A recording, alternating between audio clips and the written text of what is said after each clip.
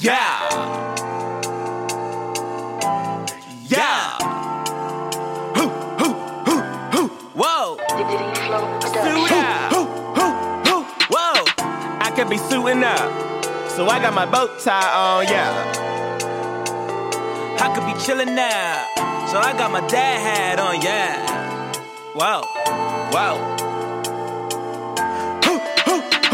I could be chillin' now, so I got my dad hat on, yeah. I could be suiting up, so I got my bow tie on, yeah. Dad hats and bow ties, dad hats and bow, dad hats and bow ties, dad hats and bow. I could be suiting up, so I got my bow tie on, yeah. I could be chillin' now, so I got my dad hat on, yeah. Dad hats and bow ties, dad hats and bow, dad hats and bow ties, dad hats and bow ties.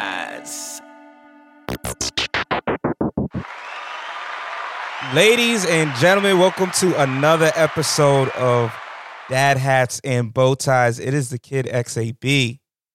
It's your man, Distinguished to God. I'm back, bitches. What's up? It's your boy D Flow. All right, let's start this off traditionally. Anybody got an all-man moment that they, want to bring to the table? Yeah, shout out to dumbass coworkers that you gotta fucking work with. There's two things in life that you really can't fucking choose. You can't choose who the fuck you end up being a brother or sister to if you grow up in a fucking household. And you can't choose the people that you actually fucking work with unless you're actually running the company. But in this particular situation, y'all know where I work, man. I work with some of the most hating ass, gossiping ass, old enough to be my mama ass people. And it's just got to a point where, I just want to go to work, and every motherfucking day I just want to play Ludacris. I feel like slapping a motherfucker today because that's how I be feeling sometimes. Deadass. I just be feeling, just want to slap the shit the fuck. It was backhand. Not the palm, like the pimp hand, but the four fingers. Like you spread it out and then you just hit the motherfucker with that. I had a meeting today. God damn. With, I had a meeting today with one of the execs, and one of my coworkers. This person will remain nameless. But long story short, they had the opportunity to say what they needed to say about Mr. Gray, Officer Gray.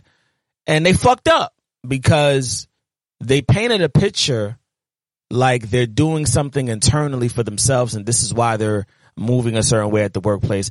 But it's bullshit. It's contrived. It's all personal. A lot of it has nothing to do with work.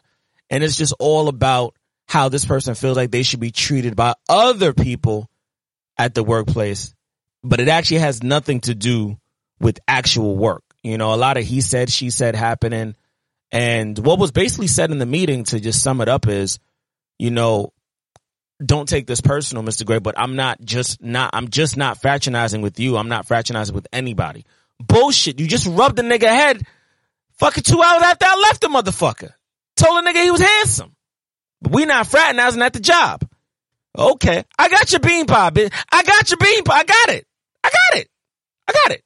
So, guys, just be careful about the alliances and the friendships that you're quote unquote building at the workplace. I think I said this on an episode maybe last year. Y'all gotta watch out for your coworkers because they're not your friends. They're your coworker. That's it. That is it. They're just they don't give a fuck about you when you're on the verge of getting fired. They don't give a fuck about you if something bad happened on the job and they could actually help, but they probably choose not to. They don't care. If it's not about them, it's not about nothing.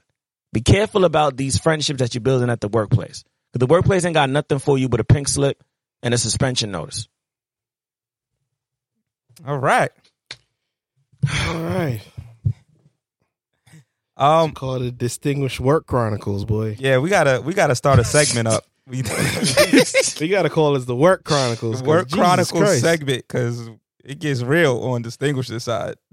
Oh, yeah, it does. But I mean, I would agree. Work has been one of those situations where I'm like, Y'all niggas is, I don't know what game y'all playing, but the game I'm playing is y'all may not see me in 3 months, 3 to 6 months. That's the game I'm playing. So y'all can keep playing whatever game y'all want to play. My black ass will be exiting. So big facts. you know what I mean? Big drip. Like, that's how I feel about it. Like, and trust me, y'all need me more than I need y'all. So. Oh, yo, I try to tell motherfuckers that, but niggas don't be hearing me, bro. They don't be hearing me. Sometimes jobs don't, because we are replaceable in terms of bodies, but right, in terms of work ethic, in terms of personality, in terms of what we bring, in terms of strategic measure, they could never ever find an XAB again. So I don't know who the fuck they are, but your employer is about to be on some Jay-Z. Y'all boys got 2 months left to get your shit together. Good luck. I really hope they figure it out. All I'm gonna say is I took this week off for a reason. So I took this week off for a reason, and I'm not saying that I took it off like that because I was like that. stressed at work, because I'm not stressed at it, but I took this week off for a reason. So so you wouldn't have to slap a motherfucker. Oh, no. Right. No. So I could get other things in order. I'm dead ass about them not seeing me in a few months. So that's the move you gotta make, man. That's what you gotta do. Sometimes you just gotta take time off to get things in order. But yeah, I guess my man, I'm gonna just keep it simple. I'm gonna keep it short, simple. The Knicks are in the playoffs. The Knicks, after 8 years of disappointment, after us not really fucking with the moves that the organization has been making for quite some time, have finally decided, or seems like rather, that they are in a position to have New York get the energy that we need back. And last night, the Knicks nicked. Okay? Now, Trae Young is balling. My man was looking like a mixture of Harden and Derrick Rose in his prime, and he was untouchable. Every time there was a body put on him, it was automatically seen as a foul. So I get it. The Knicks at the end got a little hesitant to kind of slow him down. I understand it. I get it. However, Julius Randle, I'm going to talk to you real quick, brother. I'm hoping that in the next game, you do better. I know that every time y'all lose, you get angry, you turn to the Hulk, and you come back. But it's the playoffs, and sometimes these big lights and these big stages kind of put the fear of God into players. And I'm just hoping that that is not the case, because Julius Randle is necessary for us to win this particular series. I don't know if we taking the whole chip. I don't think that that's the case. Nah, I don't think. Yeah, I think you're overstepping. You're going into another place. No, I don't think that's happening. Brooklyn looks like they in prime position, but okay, Brooklyn is one team. We were talking about the Knicks. The Knicks, you never know. Sometimes they got a NYC miracle up their sleeve, and this is. When was the last time the Knicks won a playoff? Don't worry about that. Okay. All right. Listen, I'm from Brooklyn, so if Brooklyn takes the chip, you know what I mean? But it's just good to see New York in terms of the Knicks in the Garden back to life. And I just don't want it to be a one and done in the first round to Trae Young. That's all I'm saying. It's okay. That's all I'm saying. It's okay. So that's my all man. They lost round one. They lost the first game, a series of the first series. Yeah, by what, 2 points, right? If I'm not something mistaken, like that, points? 2 or 3 points. I think it was. Shout out to Atlanta Hawks for fucking shit up in the airwaves. Yeah, they pulled that one out. So that's my all man. Yeah. Flo, you got an all man? Yeah, actually, I do got an all man. My man likes to put suspense on top of the all man. Yo, this nigga D-Flow look like a grizzly bear right now, though. Listen, man. Now the beard looks healthy. Like a grizzly bear. The beard looks healthy. I'm over here. Beard is healthy, man. Making great strides. Feel me? Doing what we do. Right. So yeah, I do got an all man. I had to. So y'all know I'm building the stew downstairs. So I had to spaz on my work guys, because these dudes keep, as we would have said, buff pumping. Every time I hit these cats, I'm like, yo, when y'all coming through, get this joint done, trying to get XYZ. Man, may I call next week, man? May I call Tuesday? Niggas don't show up. Niggas is stalling, and I'm just like, I'm like, yo, do niggas don't want to take my bread? Is it just me?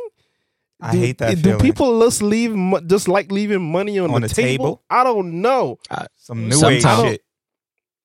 I'm trying to figure out what's going on here, son, because I'm trying to get my shit built, and I just feel like in other scenarios too, in the professional world, in the music shit, niggas the above, people the above. I don't know what it is about.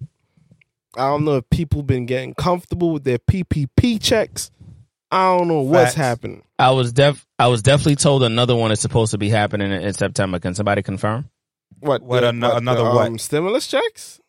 Yeah, I was definitely told another round of stimulus will be happening sometime September, about 2,000. That's what I was told today at work. I doubt it. No idea what's going on with that, sir. There were talks of the House passing, but I don't think so. I don't think that's happening. Yeah, okay. All right. I don't think they're going to give any more stimulus checks. You might get credits for taxes and shit like that, but listen, I think they probably want to pass a bill for people who are on like unemployment and shit like that. But they have a child tax. I can't remember the full name of it. That might be what people are referring to, where if you're lower income, they're going to start giving you a tax credit for your children. Yes, they will start that. That is supposed to be unemployment. Ain't that ending? I was definitely told that as well. Unemployment is ending in September. The extra unemployment. Yeah, the extra benefits is ending. I think it's ending. I don't remember exactly when it's ending. I think it's ending July or some shit like that. September is supposedly the month. Yeah, but we ain't getting no more. I don't think we're going to get another stimulus this year. I think the economy's bouncing back. The economy's overheated. People thought, actually. People thought they was gonna get that shit forever. I said the economy is overheating to some extent, so we're starting to see a little bit of inflation. So I doubt they're gonna throw any more money into the economy, because then it'll be full blown inflation, and you know how that goes. Yeah, they gotta slow it down a little bit, but yeah, you know, I'm just wondering. I'm just like, yo, people. I don't know what the issue is. I don't know if cats ain't trying to make bread. I don't know what the problem is, but I was just kind of annoyed, because I'm just like, yo, like, you reach out to people, and I'm just like, yo, like, when are y'all going to get the stuff done, or they do come in and don't wrap up? So I have to kind of low-key spaz on them today and just be like, yo, if y'all niggas don't pull up, I'm going to find someone else to get the work done. Someone else finna get this it's so bread. crazy. I thought this nigga almost said, y'all niggas don't pull out. That's crazy. Pull out? What? What is he? All right. Anyway. Whose man's is this, man? Where's the piece of paper, bro? Where's the who? I threw it away. That was tight. You need to get a new one. Yes. Hey, next live show, we got to add that. Yes. All right.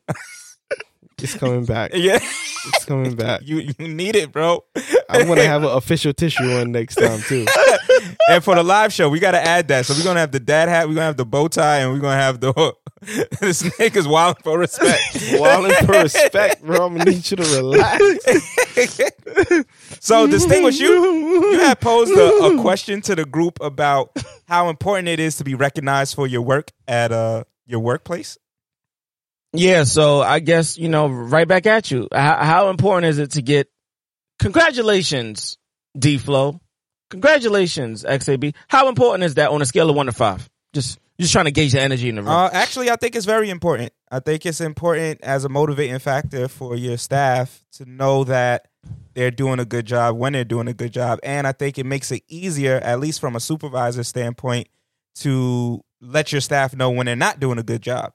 Because if you're constantly telling them that they're not doing a good job, but you never tell them when they're doing a good job, you just kind of seem like a dick, or you're not really leading them. You're not really showing them like, yo, if you continue to do this, this is going to lead you to a promotion, or this is going to lead you to the job recognizing you in other ways.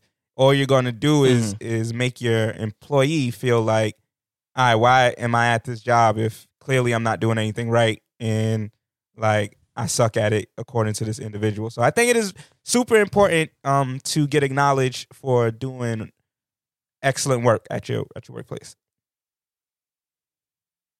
D-Flow? For me, I think it's important. I think it's important to be acknowledged when you're doing a good job.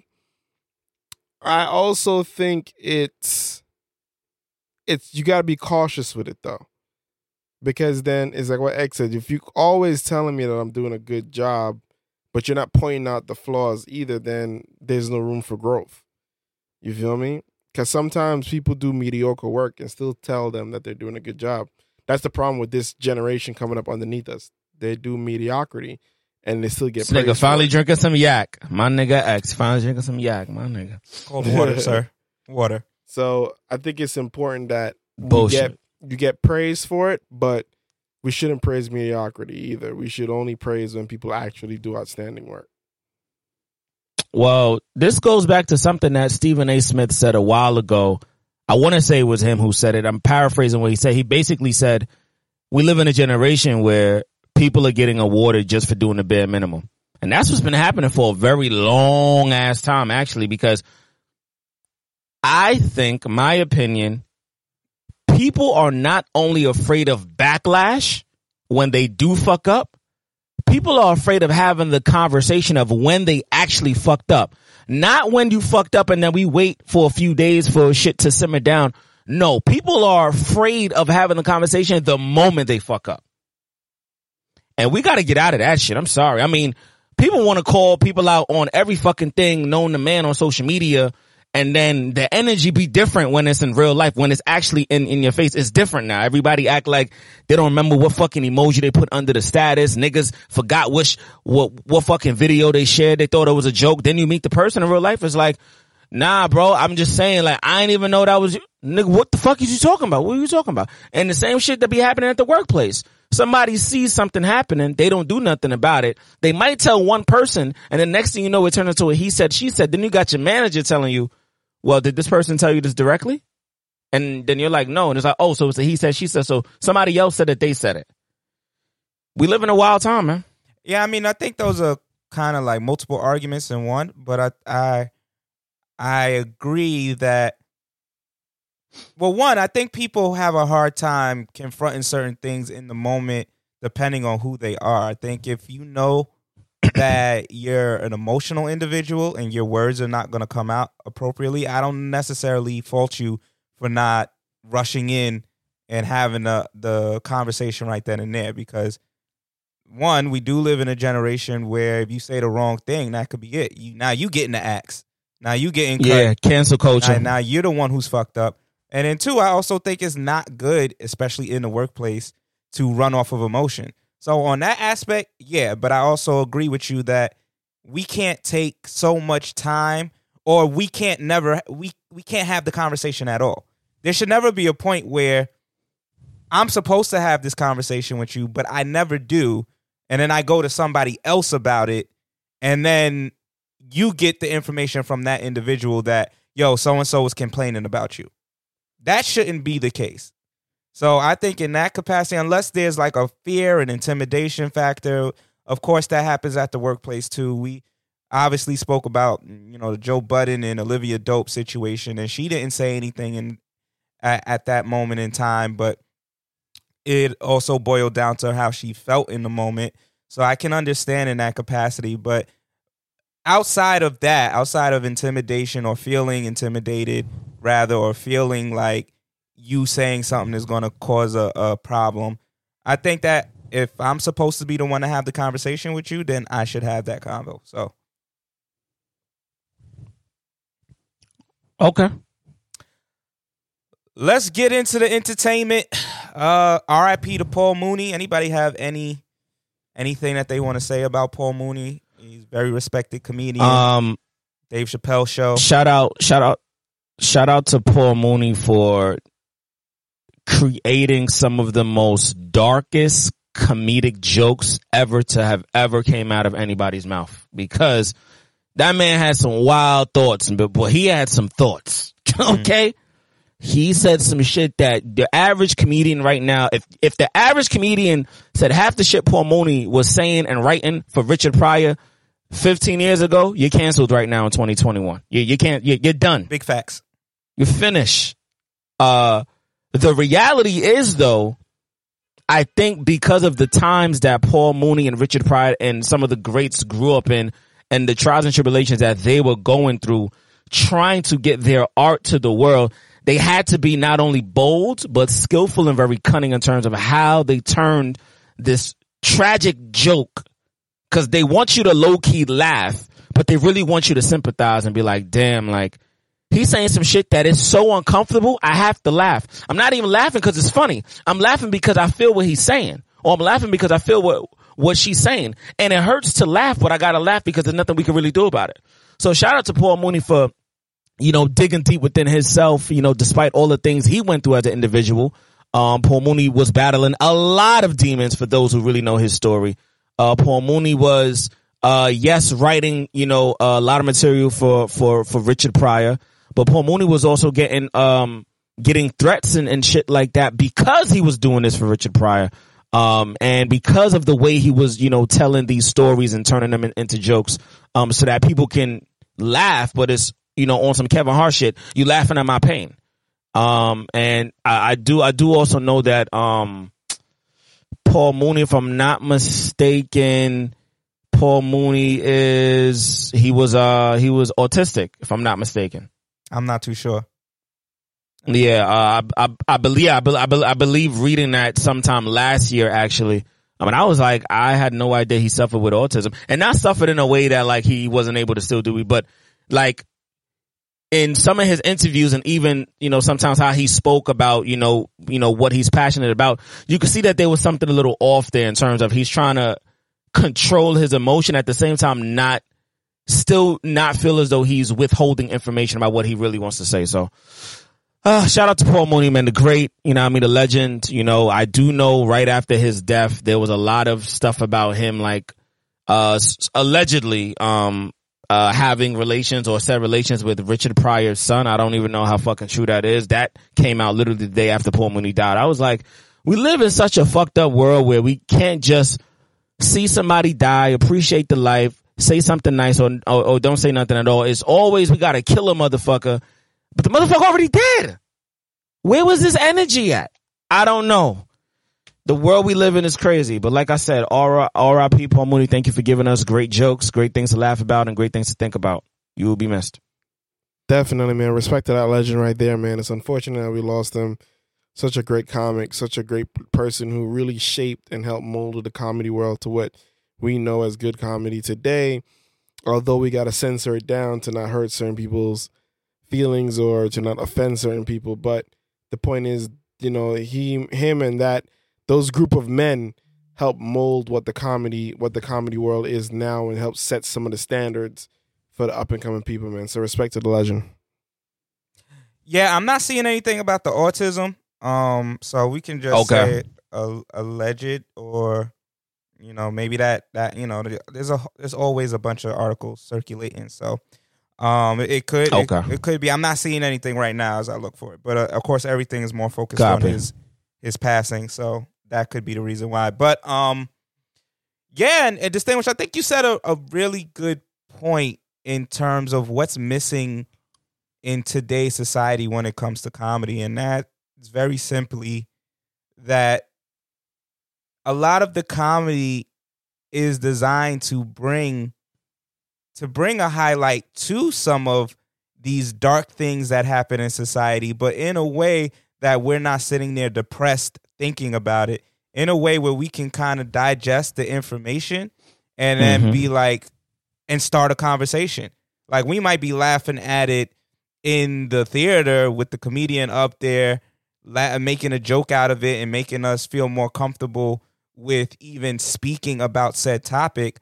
But then that then opens up the door for a conversation later, whether it's sexism, racism, homophobia, whatever the situation is. It then allows, at least every time I go to the comedy club and there's something dark that's brought up, there might be a conversation with the person that I'm with after. And it's like, yo, that joke was crazy, right? It's like, yeah, da-da-da. And then it goes into maybe the different viewpoints about said topic. And so I think that's missing. And I don't think people, especially the generations under us that are all for this, like, cancel if you step on a landmine, you got to get canceled. I think they don't understand that comedy's purpose is to in some instances, is to not just make you laugh and not just to be funny, but also to highlight social issues in a way that is not just this depressing or this argument or this back and forth. Because I'm not arguing with a comedian when they're up there and they making me laugh about some shit. I'm taking in the information. That is a motherfucking fact. I've had like conservative comedians go up and say ridiculous jokes and also kind of highlight some of their viewpoints, and I'm laughing while I'm listening, and I'm like, okay, I can understand why this individual would think this way, as opposed to being in a heated argument about conservative views versus liberal views versus in between and all of that. So there is a space for comedy and dark humor, and if we eradicate that, I don't know what type of society we're going to start to push into. And that's what Paul Mooney stood for. Yeah. So new music dropped. There was a lot of new music Friday. We told y'all music was back.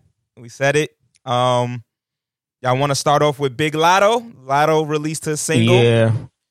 You want to play it? Let's listen to this. Yeah, Latto. Oh yeah. Definitely play the clip, and then I'll talk about my views. Yeah, let's get into the song. Let me pull this joint up real quick. I thought it was an interesting choice, honestly, in terms of definitely what. First of all, I liked this artwork for an album cover, and I was hoping that we were going to get an album. That's what I was hoping was going to happen. But we ended up. That's what I thought we was going to get too. Yeah, we ended up getting a single, and let's just play a little bit of it.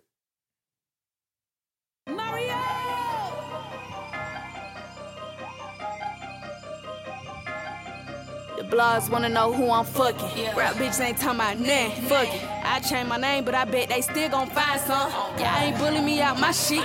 Drop hits, I still ain't bitch. New money, new crib, new whip, new name, I'm still that bitch. Only bitch from my city went platinum. Y'all know who the biggest is, quick capping. Plaques, money, stacks, bitch, I'm heavy. Bitches be talking more than they be rapping. Labels tryna make another lotto. Birkin hold my lip gloss and hollow. Clayco baby, lil' joy tomorrow. Playing both sides, get unfollowed. Right my wrongs, hope I say it right. But they gon' hate till I'm dead, right? If I hang bitch when the scene starts, she gon' have to catch me at the red light. From the favorite to the most hated. I bitch overpaid, but still underrated. Don't want no sympathy, just know I changed. I be damned if the name the reason I don't make it. It contradicted what I stand for. The backlash ain't what I plan for.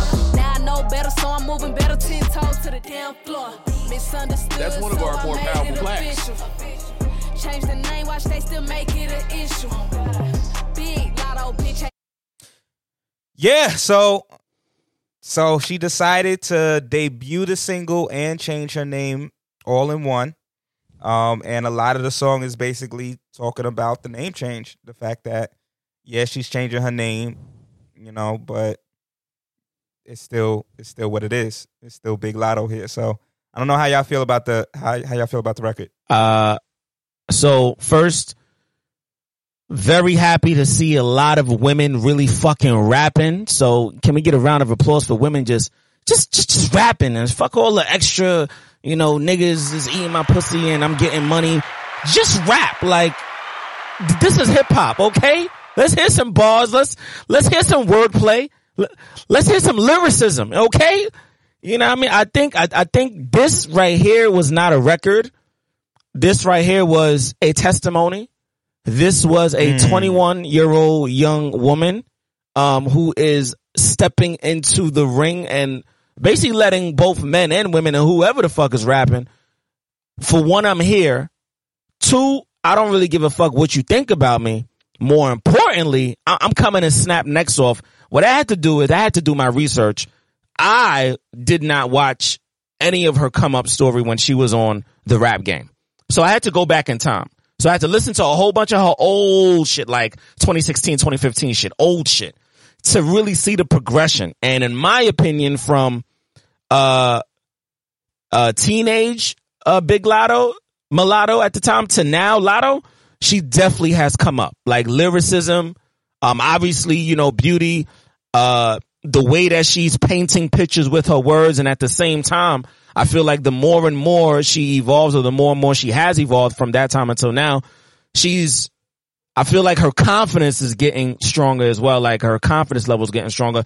The only danger I feel is though, and this is just now, just from listening to this record, she, I think, has a little bit of the Megan Thee Stallion syndrome, where you're letting too much people, whether they're around you on social media, dictate how you should move with your name. Because at some point Megan was like, Megan or Megan Thee Stallion. We don't know. Because then people was making jokes about, well, Stallion actually is a male whore. So what I'm trying to say is sometimes we as the artists too, we gotta look at ourselves in the mirror. Are we really doing this for us to liberate ourselves? Or do we get to a point where we've liberated ourselves so much that we now allow this thing that we're looking at 24/7, the cameras, the flashing lights, the stages, dictate how we should move? I think she needs to go back to what Drake said for his acceptance award speech, and then go back to like 3 more award acceptance speeches that Drake said a couple years ago. Because artists need to remember, you got to stop fucking losing yourself in this hip hop game. I mean, I think that's a good point. You got to stop losing yourself. That's a good point, but I feel like she kind of addressed this in the song, and I think she also made the move for business purposes. So in that capacity, I think it was wise. Obviously, like, I do have some issues with the fact that people bullied her into, or online at least, it could be perceived as she being bullied into doing the name change. But she said that she did her research on mulatto. She didn't know that it was an offensive term. She said all this in the record. So that played part of her decision into changing the name. And then, of course, it's smart, because if you're looking at yourself as an artist that wants to do big brand partnerships with some of these larger corporations, maybe the NFL one day, if you see yourself as one of those artists that one day might be doing a halftime show, or one day might be doing the NBA, or whatever it may be, then mulatto probably isn't the name that's going to allow you into certain rooms, simply because of the racial undertones that it presents. So in that aspect of it, yeah, and in the creative aspect of it, it is something, or rather the social media aspect, because I think a lot of people think that they bullied her, or that social media truly influenced her into it. And of course, I think it played a part, but based off what she said, it had a lot to do with her own understanding. And as you said, she's a 21-year-old girl. Not everybody. Yeah, she's just getting into the fucking swing of things. Not everybody is wokey woke, and not everybody knows that mulatto can be seen as an offensive term. I seen it as an offensive when she came out. I was like, damn, she's being real edgy with this. You know what I'm saying? But she probably didn't see it as edgy. She might have been called mulatto all her life and just been like, all right, cool, whatever. So she did say in the record the name was given. I definitely remember that bar. She said the name was given for those who want to really know why she was calling herself mulatto. So it's almost like the shit was like engraved in her from young, whether she started rapping as that name when she got it or not. She's from the deep south. Them niggas called each other mulatto and red bone, yellow bone, all types of shit. So I could see that and it not be offensive. You know what I mean? In her circle or where she came from. So but I do like the record. I think this is the first time outside of all of the, you know, fuck records and sex records and records about money, cars, jewelry, which she also said in that same song, if I'm not mistaken. She said a bar that was the equivalent of, you know, why are you mad that I'm talking about getting money and living in nice houses if all I was ever around was that when I was young. So it kind of made me be like, I definitely see your point, but I appreciated the record in its entirety because of how outspoken and how artistic she was in terms of putting her words together to not just make a record that, you know what I mean, bumps and her spitting bars, but at the same time, I'm trying to actually get whoever is not really on the same page with why you think I'm doing this, why you think I'm doing that. Hear me out for once. Hear me out. This is my Hear Me Out record. And after this, whether you hear me out or not, fuck you. I made a record to address that. Now I'm moving on to other shit. So I think this is gearing up for a nice project. I'm looking forward to the next single. Yeah, I think every point that you made, I like that it was a record outside of what we're kind of getting normalized to hearing from, at least with mainstream radio and mainstream women rappers. Mainstream hip-hop because the women rappers have finally caught up to the men. It's pushing, because the men been talking about this shit since God knows when, but the women are talking about it much more now than ever before, in my opinion. I'm just like, okay, hip hop. I guess this is where we at. Yeah, so I guess. I'm glad that she did that, because it definitely shows her range, and that's something that we see and often say that Megan should probably start to get into is, yes, have the dope singles about how fucking your man good and getting a Brinks truck full of money and all of that. Like, all that's cool, and continue to do it. But at the same time, let's hear you rap about other things. Because typically that's what elevates all artists to another level. Same criticism as to male artists. Same reason why I feel like the Baby and Little Baby have not gotten to the point for me where I can consider them GOAT status. Are they GOAT for their generation? Sure. But they haven't really presented anything. Baby is getting there, because Baby has dropped some like records, social justice records about getting it out the mud. Like, he's gone outside of it. I think it's just oftentimes still with a trap beat or whatever. Just versatility, to me, always elevates your game. And that's what I see happening with Latto. And I think that when she gets the proper like backing and recognition, and maybe the name change will help with that, I think we're going to start to see her really kind of being one of the next ones that they put a lot under. Facts. Flo, what about you? The record is cool. It doesn't really grab me anyway, to be honest with you. Like, it's a cool record. I heard it over the weekend. It's cool. I'm not particular about I'm not a huge fan of Big Latto in general. Her cadence and her voice is just not pleasing for me to listen to. So that's just my personal opinion. It's just not I don't get that vibe when I hear her music. And I heard that record over the week. I'm like, all right, that's bet. But I don't know. It's just not what I wanted to hear. So that's just my opinion on it. I respect it. She sounded a little bit like Moneybagg Yo a little bit to me. It's just a certain way that she was flowing a little bit. I was just like, nah, you know. But I respect what she's talking about, and I agree with all of the sentiments y'all made. At the end of the day, I respect artists who are willing to take that leap of faith and step out their comfort zones and rap about things that's considered not the norm for them to rap about, and expand their horizons. However, I feel like you could do all of that, but if it's still on the same types of beats, if you're not actually changing the sound, then what difference are you really make? Yes, you're choosing to talk about a different topic, but are you actually coming out your comfort zone to rap on something that could change the vibe? Right. You feel me? Like, the beat is like every other trap beat that I've heard. You feel me? Yeah, she's talking about a different topic, but is it really different? You feel me? Like, is it really different? You feel me? Like, to me, it's not that different from what she would have rapped about anyway. So, like I said, the record is cool. I respect it.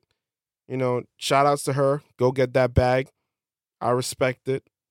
It's just not my cup of tea to say I'm going to listen to that. So, that's that. So, Young M.A dropped a project this week. Call Off the Yak. Yeah, called Off the Yak.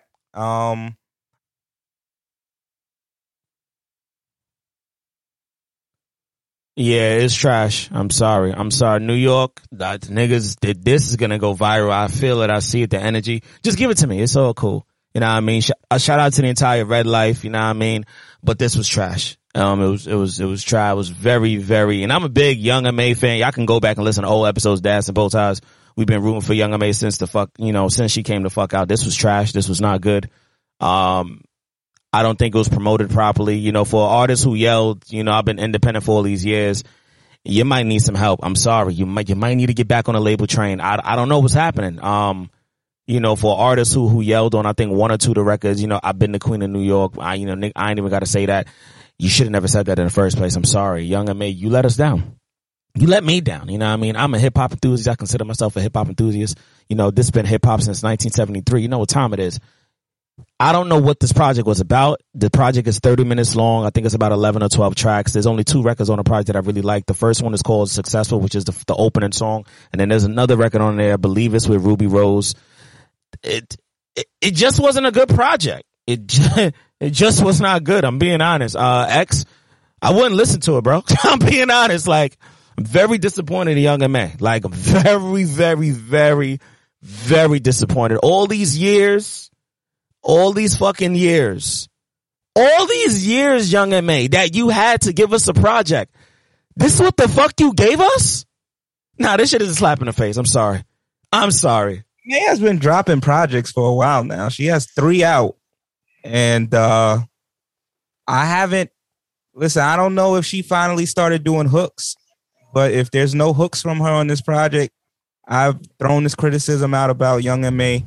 for years now. She does not know how to create a hook. She doesn't know how to make one. And there's only so many features. Yeah. And she definitely got features on the project. I looked at the project. I just didn't listen to it yet. And don't. And only so many times you can be featured on something before it's like, yo, give us a full body of work that shows that you kind of improved and you're adding something to your repertoire. From the inception, all she had was lit verses. And that's dope. Definitely had lit verses. Facts. I think she's great Facts. at a verse. She got super dope punchlines and all of that. But, like, in terms of trying to get into the national conversation of top MCs, it ain't there yet. And I don't know if it ever will get there. So I'm a peek at the project, but I'm going to enjoy it. Just listen to the first record, bro. Successful. I mean, I think it's success. Fire record. I love it. I'm like, damn, son, she's spitting. You know that feeling when you hear the artist, they spitting, you like, I bet the second record about to go off on the album. And you play that second record and you like, right, like you start over the first song to see if it'll sound different when you play it over again. And it was the same shit for me. And I was like, this is what we waited for, New York City? This is what we waited for. Off the Yak. We waited for an album titled called Off the Yak, and you drinking out of a bottle. That's what we waited for? Listen, I don't have high expectations for Young M.A. And I that's not hate. That's just me. Right. Again, when it comes to musically putting a full body of work, that train for me has long passed. She's been out for how long now? She's for too long. That's Bobby Shmurda in them, right? Didn't she come out? Probably after. I feel like she came out after Shmurda. It was around the same time, though.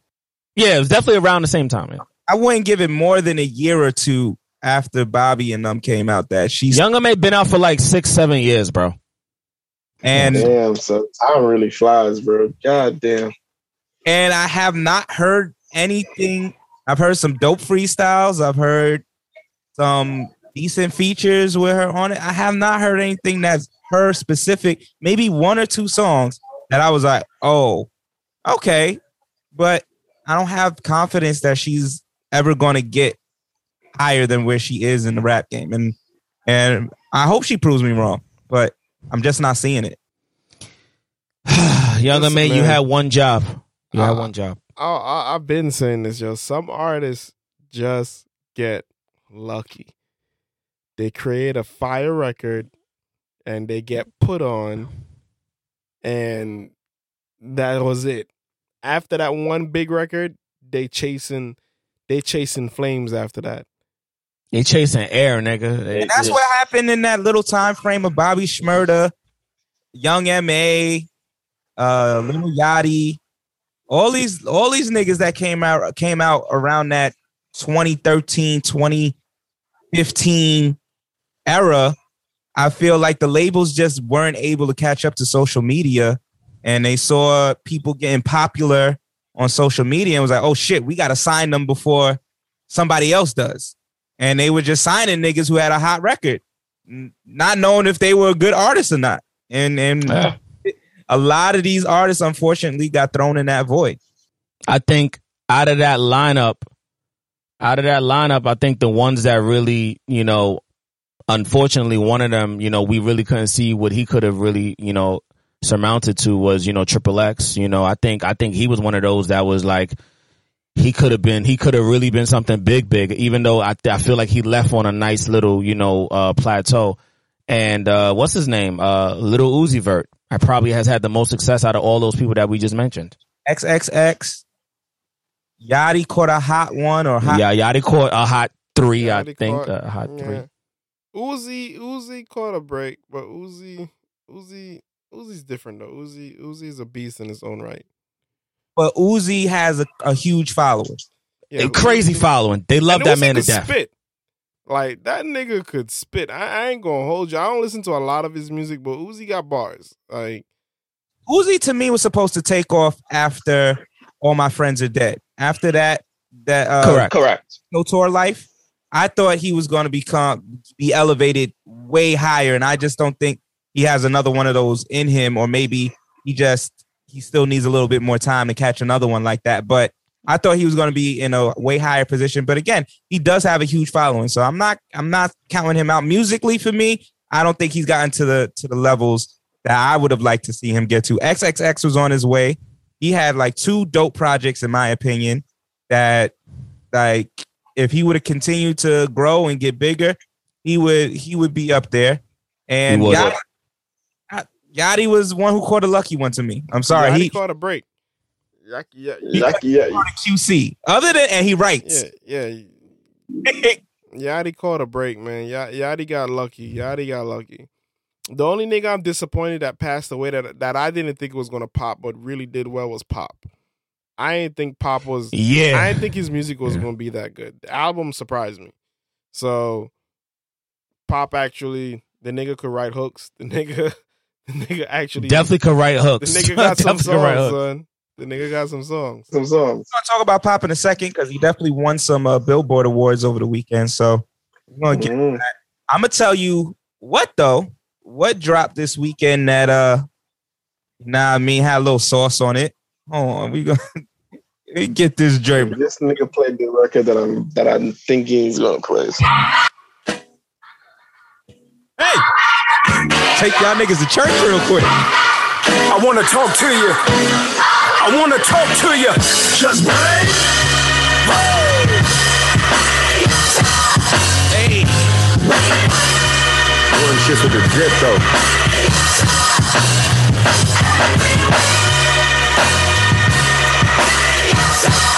Yes, we will. I believe that. That's one of our more powerful blacks. I just need. We will be better than ever.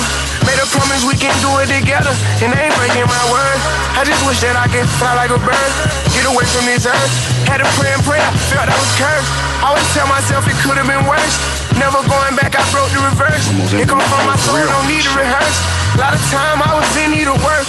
Talk to God like I needed. Yeah. So my question is, are they trying to get I Believe I Can Fly out of this motherfucker? I feel like this is a concerted effort. These niggas put Kirk Franklin and and Little Baby together. They trying to get I Believe I Can Fly out of this bitch. They don't want nobody referencing that shit no more. I ain't gonna hold you though. This put Baby one step higher for me. He was up there already, but this notched him up a little bit. It just gave him a little.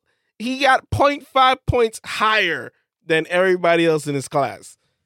You feel me? Because honestly, this is what I was waiting for Baby to do. I was waiting for this nigga to patiently come out with a record that wasn't a trap record, that he was actually going to be able, because we all know he could be versatile. We've heard him do versatile shit, but he stayed to his. He's out of here. He is going to go where I want him to go. If he puts one of these on his album, that's what I'm saying. That's all he got to do. That's it. Shout out to the Lil Baby though, man. He did his thing.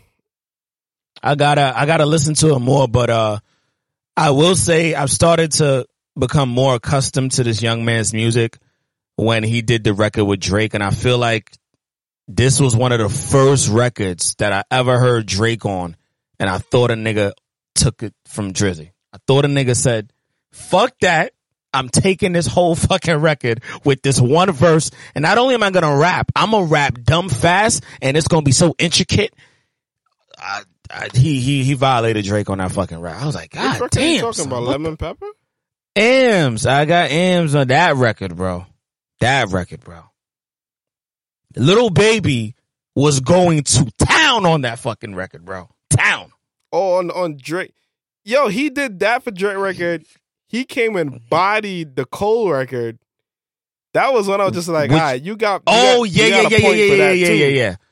Oh, J. Cole's album is fucking stupid too. Oh my fucking God. Oh my God. But shout out to Lil Baby, man. He did his thing. Yeah, shout out to him. Necessarily, I'm excited to hear Lil Baby on those records, and when he does well, I feel like everybody just says he kills everyone on it, because the other rappers, I just think they're attacking the beat differently. But to see that he's able to hold his own on those records, for me personally, that's what makes me say that, yo, he did his thing. Like, for me, we know what Drake can do on a record. He wasn't doing what he could do on Once and Needs. He was playing. Yeah, he was playing. He was invested in that hook, and I think that worked. Let Lil Baby go off, because he is the up and coming nigga, and I'ma just say some hot shit, but I'ma chill. Like, I want him to get his shit. With J. Cole, it's kind of the same thing. It's like, let Lil Baby go off on this shit and be hype on it, and I'm the OG sitting on the back of the truck, just letting this little nigga do his thing. Like, I respect it. But yeah, he definitely is shining on these records with these big names, and like Flo said, we just need one of these. We need one of these and like two other sounding records on his next album. And to me, he's on another level. He's gonna be the leader of the new school. I think they're prepping him, bro. They're prepping him to be the leader of the new school, son.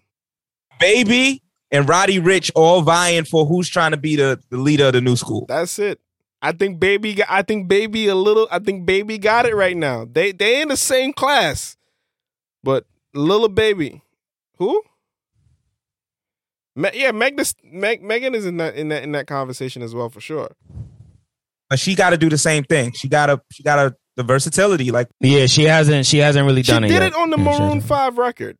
She did her thing. I gotta listen to that record. I never heard that record. For me, that's not the direction she needs to go. That extra pop shit.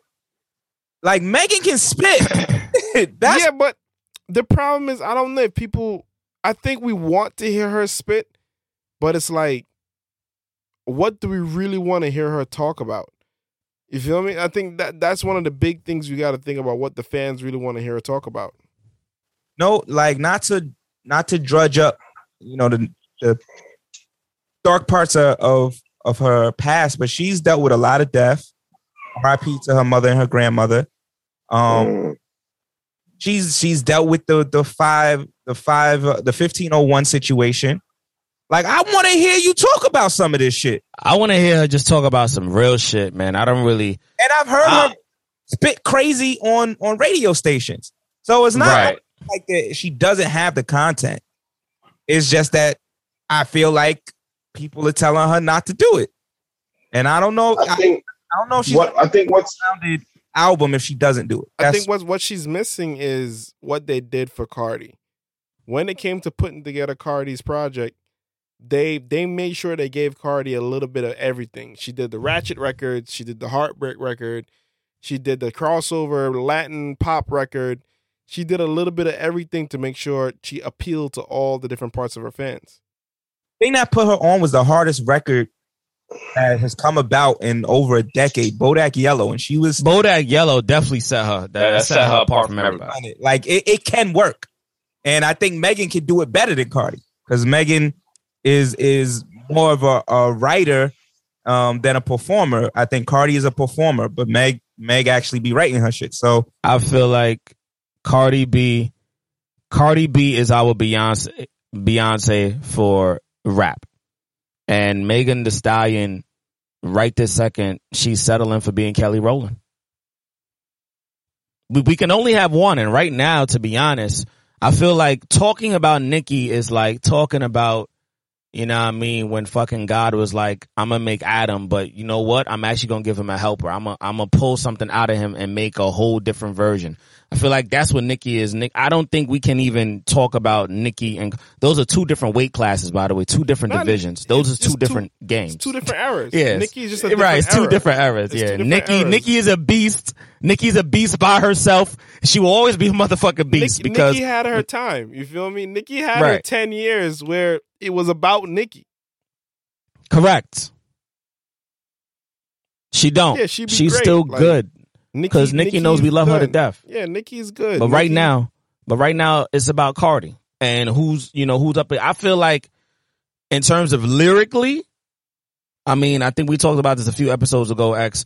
Lyrically, there are women that if they just get certain singles, they'll probably blow Cardi B out the water because Cardi B to me is not a lyricist. She can get lyrical when she's ready. Overall lyricist, nah. Cardi like to have fun on records. She like to talk about getting her pussy ate, you know what I mean, sucking dick, getting fucked, you know what I mean? She like that. She wrote her bars on the Khaled record. Khaled record is different. Khaled record is different. Big Papers? Oh God. It's cool. She needs a Big Paper. I know, Flo, you said like her flow is a little off for you, but that type of beat, needs that on her. She was a gutter. Yeah, but the flow, I ain't gonna say much, but all I'm gonna say is Cardi has the elements needed. She has a team. She has the team to do it, which is great. She has the team and the money behind her. Atlantic is not gonna let her fail. No. They need to recoup. So they ain't gonna let her fail. That's a fact, boy. We need all that money we put in you, girl. That's a big fact. So I know they're not going to let her do no whack shit. I just hope that,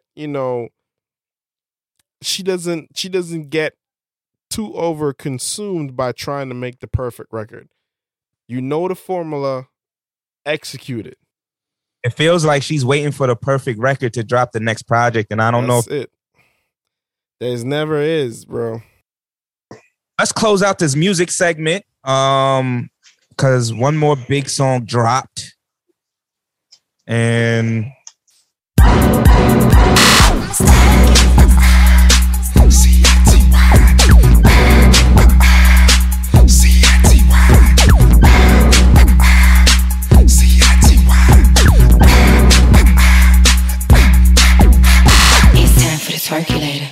It's time for the circulator. I'ma shake what my mama gave me. I'ma shake my money maker. It's time for the circulator. It's time for the circulator.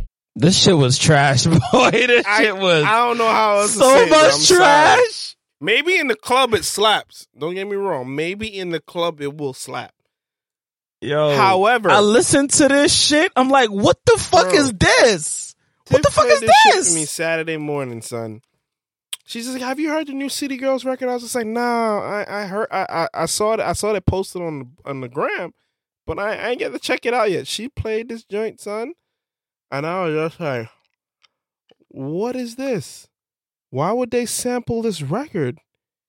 And why would they sample it and do this? I was like, oh, nah.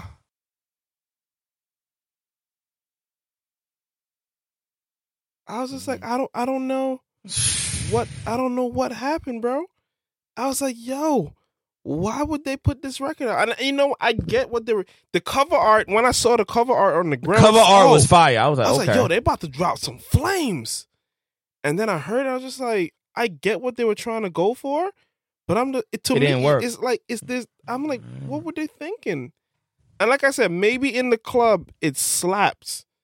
Because the bass, they gonna turn the bass up. Yeah, you so know maybe that, bro. in the club, the shorty start dancing, got some licking. But the verses and the chord, trash, bro.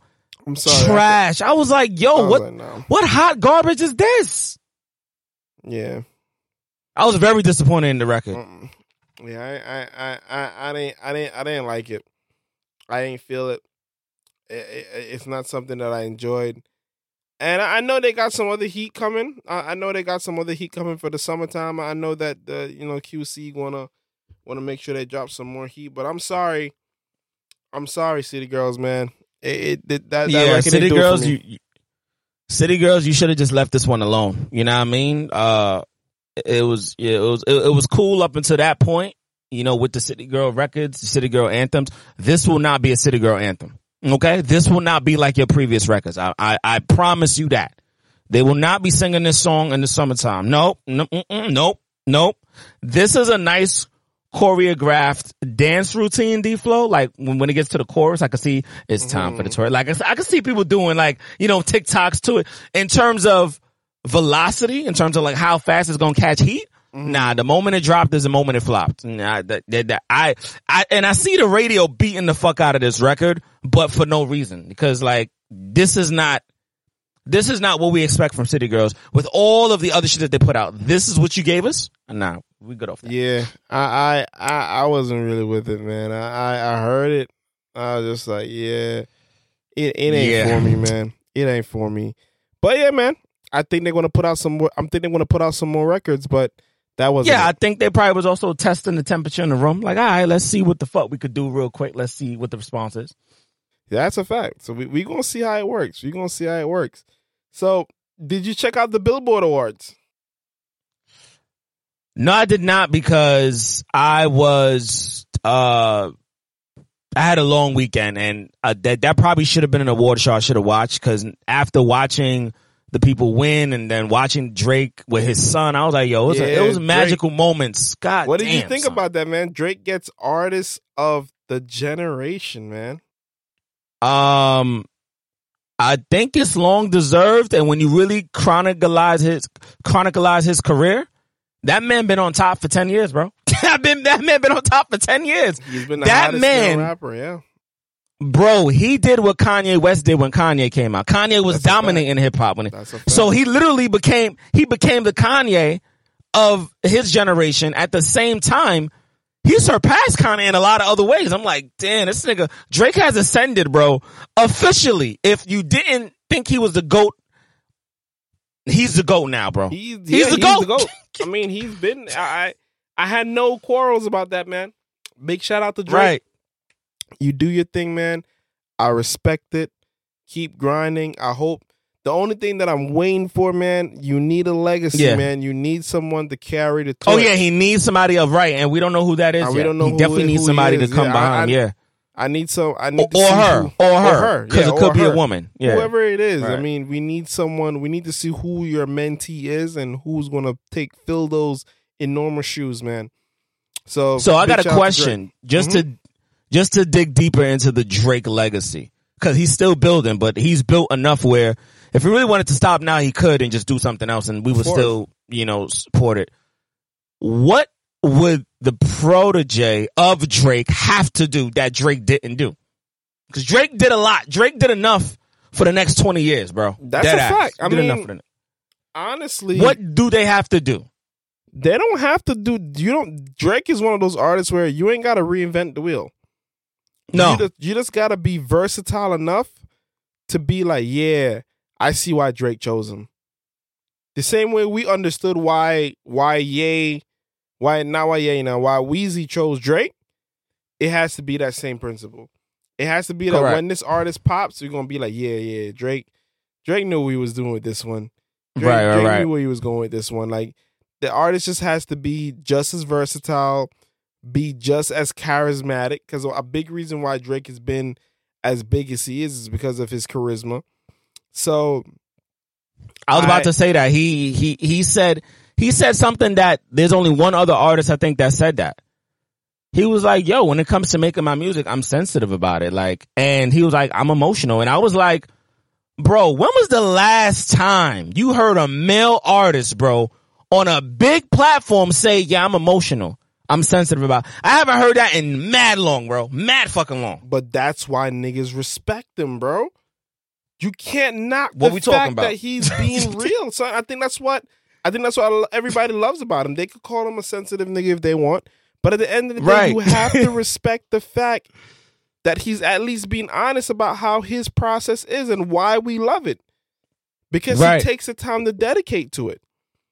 He puts the work in, and he lets you know that, yo, sometimes I'm iffy on it. Because sometimes I'm cautious as to whether or not people are going to like this. I hope that they do, but that doesn't mean I'm that confident to know that they will. Because people's attentions change.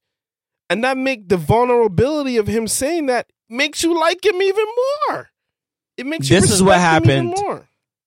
This is what happened that I learned that all of us, I mean, I actually, you know, this is unrelated to Drake, but even I had to tap into it with my poetry and even how I approach certain things.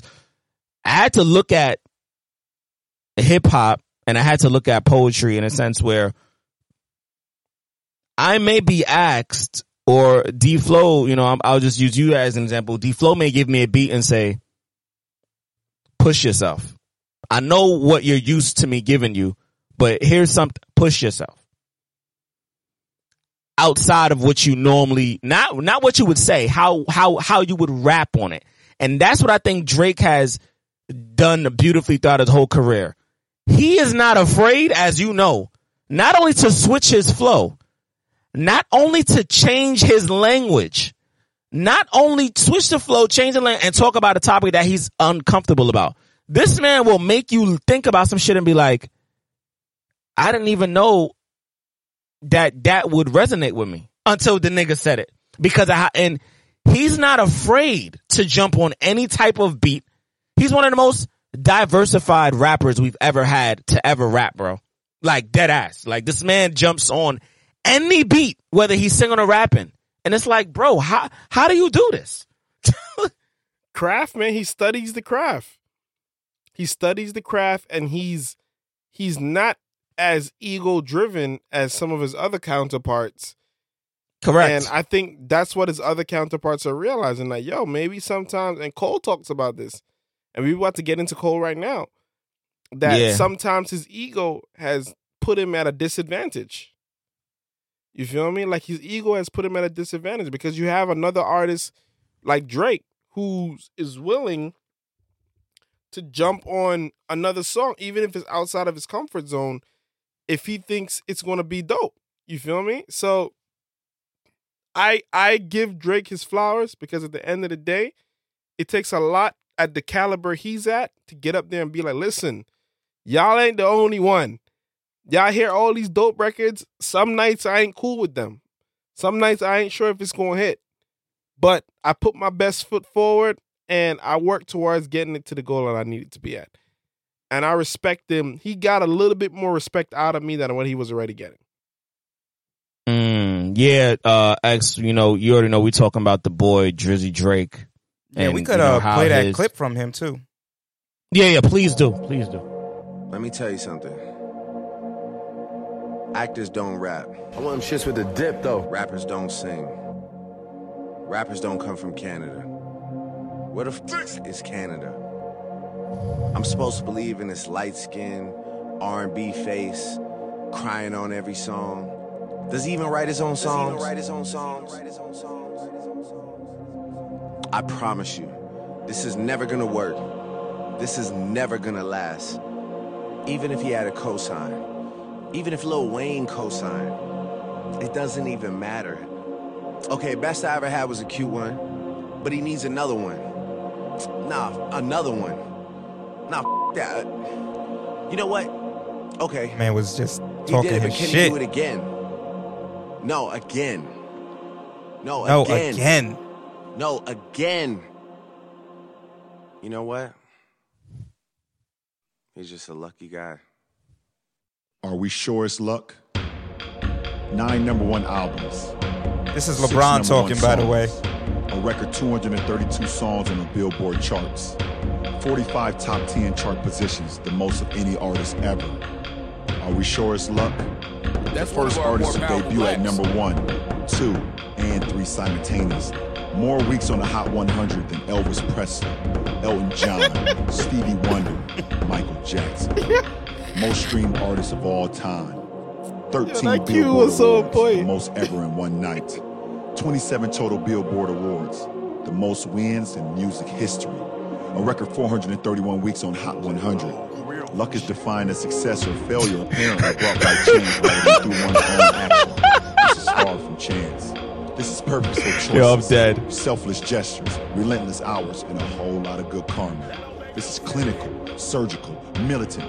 Even when they don't want to compete anymore, you find someone to challenge every single time. Even if that someone is yourself.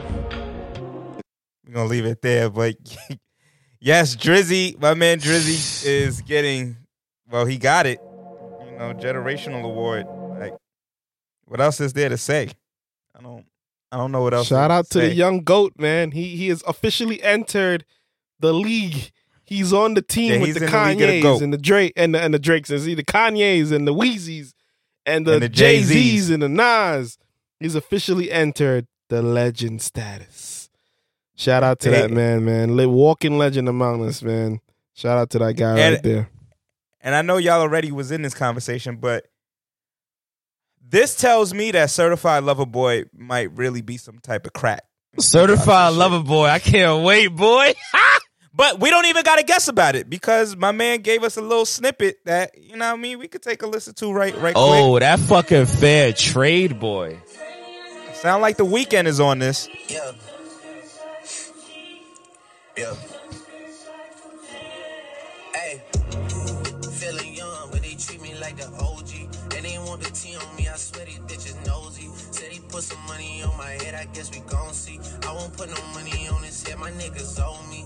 I gotta be single for a while, you can't control me. Uno, those traits in a race, they can't hold me. And I show my face in a case, so you know it's me. Imitation isn't flattery, it's just annoying me. And I'm too about it. And the dirt that they do on my name turn to soil, and I grew about it. Time for y'all to figure out what y'all gonna do about it. Woo! What y'all gonna do about it? Big wheels keep rolling, rolling. I'm outside, 29, G5, seaside. I've been losing friends and finding peace. Honestly, that sound like a fair trade to me. If I ever Oh my God, he been losing friends but finding peace. Lord. Yeah, Drizzy. It's just doing dirty it, man. out here. It's just dirty. Yeah, y'all gotta leave that man alone. So some of the other Billboard winners were man. Doja Cat won Best R&B female artist. I don't know what the fuck Billboard is What? Oh, Nah, Billboard fucked that whole shit up. Hold on. Tiff said the same shit, and I had to give some clarity. Please. Out of the people in that category, she has the most streams, hands down. What does that have to do with R&B? She's not an R&B Yeah, artist. R&B, bro. Yeah, She's but not in an that R&B artist, bro. category of R&B, like her records get released as R&B. Bro, she is a pop artist. They do? Yeah, you look. She not even a rapper no more, bro. She's a pop R&B artist like Ed said. charts, bro. Like her records are on the R&B charts, not on the pop charts. You feel me? She has That's maybe wild. 1 or 2 fucking R&B songs on that project that she dropped. That's how you want. Like, I don't know. I think they was smoking on this one. Nominees I are don't Janae think so. Aiko and I don't think SZA. so, man. Bro, she's not that. These other people in the category don't even sound like she belongs in the same sentence as them. Doja Cat, SZA, and fucking Janae Aiko. She has. Janae the should have most- took that. She's doing the best out of the three of them, bro. And that's the truth. Streams is one she thing, has the but numbers.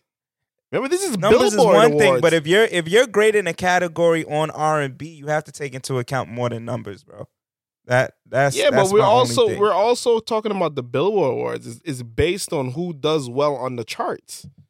It's not like the That's Grammys cool, or some shit like but that. they got her in the wrong category. Put her in the pop category. She is not an R&B artist. None of us can say that she's an R&B artist, bro. She's not. That's But a fact. her I would music never- gets released I would in the never say R&B that. category. So I don't That's know how cool, else to justify but it. like there's Drake's shit is released in the R&B category. You're not gonna see him as best R&B singer. Definitely You know not. what I'm saying? Like that's a misstep. That's a misstep by I don't know. Billboard. Drake gets released underneath hip hop. If Drake puts out a record, it's underneath the hip hop. It's on the Right, hip hop but- charts. But to parallel him, he's put out Marvin's Room. That's easily can be considered R&B. But it's still released Facts. on the hip hop category on Right. the Billboard charts, bro. It's Billboard. Right, and that what I'm They saying. move in these What I'm categories. What I'm saying to you is Billboard has her in the wrong category.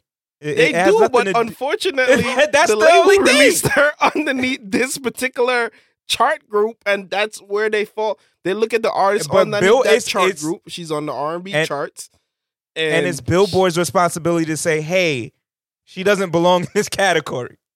Let's they put her in don't. pop." Like Yeah, I mean- that's what I'm saying. It's a misstep by Billboard. You can't have her with SZA and Jhené Aiko's name, and it obviously even saying the three names sound weird. That's like if fucking the next name in Jhené Aiko and SZA, you could put her in there, and even Her, though their yeah. music sounds a little bit different, that makes more sense than Doja Cat. Doja Cat is like, to me, she's a clone of Nicki. She's trying to move in that Nicki Minaj. I do said rap the and I same do thing. pop. She So does a I just rap. think that But if we had to go based on the charts and the Billboard charts and the numbers, she's doing her numbers are she's the one that's doing the best from those from in that. I would like to area. see how many songs of hers are in the Billboard, like R&B charts. I would love to see that. The next is The Weeknd won Best R&B Male Artist. Justin That's Bieber fair. and Chris Brown were in there. I could see that for 2021. No, Justin the Bieber Weeknd just by released. far had the best 2020 last year out of the three of them. Even though Justin has been doing all right, the Weeknd's single off his project did 5 billion streams. Though I can make an argument that all three of these niggas are pop artists at this point in time. Weeknd to me, the Weeknd falls in the R&B, and Justin's last project was both. But nah, Justin Timberlake is an R&B artist. Come on, X. Come on. No, Justin Bieber. Come on with Justin these comments, Bieber. bro. Justin Timberlake is an R&B singer, son. Ain't Justin no pop music Bieber, come from bro. It's Justin not Timberlake. Justin Timberlake. It's Justin Huh? Bieber. Justin Bieber's last album was an R&B album too. Yes, but he is more of a pop artist. I was about to say Justin Bieber don't even consider himself a real R. Didn't he say he was in the wrong category for one of them? No, he for one of them said shows? that they considered him as a pop artist, but he considered his album R&B, which I agree with. But Okay. His album, overall, his as album was an R&B album. yeah, so I don't have a problem with him being in it for 2021. I said that. What I'm saying though is I can make an argument that all three of these artists are pop pop artists. Yeah, hell yeah. Chris Brown And been went pop long time. Weeknd's last album wasn't really, to me, R&B orientated. It was more of a alternative kind of pop sound. He had R&B Yeah. songs on there, but that sound was what he tried to retake that 70s sound again and bring it into this era. Like Weeknd hasn't really been R&B since fucking what was that? When was his last album? Take Care. He hasn't been R&B I since think- fucking Take Care. I think we're sliding down a slippery slope because the traditional sound of R&B is non-existent right now. Nobody's making that sound. So No, but there is a sound of R&B in 2021. You got her. You got you have a lot People of are different- making it. What you talking about? What's Yeah, his name is Giveon. going deaf and he's still making music. Tank. You got Giveon, you got Tank. You do. Tank's still making music. all right. Who's making poppin' stuff, though? Music Soul Child still making fucking R&B. You know, it's just not in. It's just not in. People We're don't. talking about The artists who are relevant, bro. Like The Weeknd hasn't made, to me, R&B music since Beauty Behind the Madness. Everything after that has been this alternative type of sound. Maybe My Dear Melancholy, but that wasn't an album. That was more of an EP. So I'm just saying that he's just more of a pop artist at this point in time.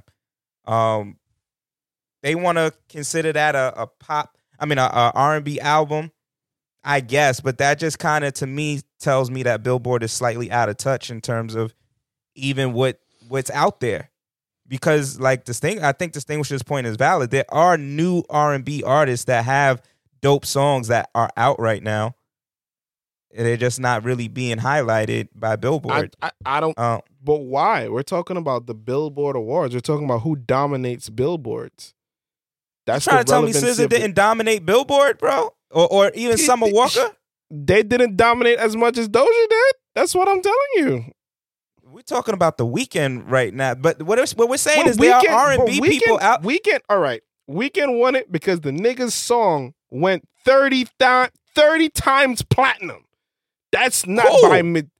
It's not R&B. That's the only point. It can go 1 billion times platinum. It is not an R&B song. It's in the R&B category, bro. That doesn't make it, and that proves the point even more that Billboard does not know what they're doing.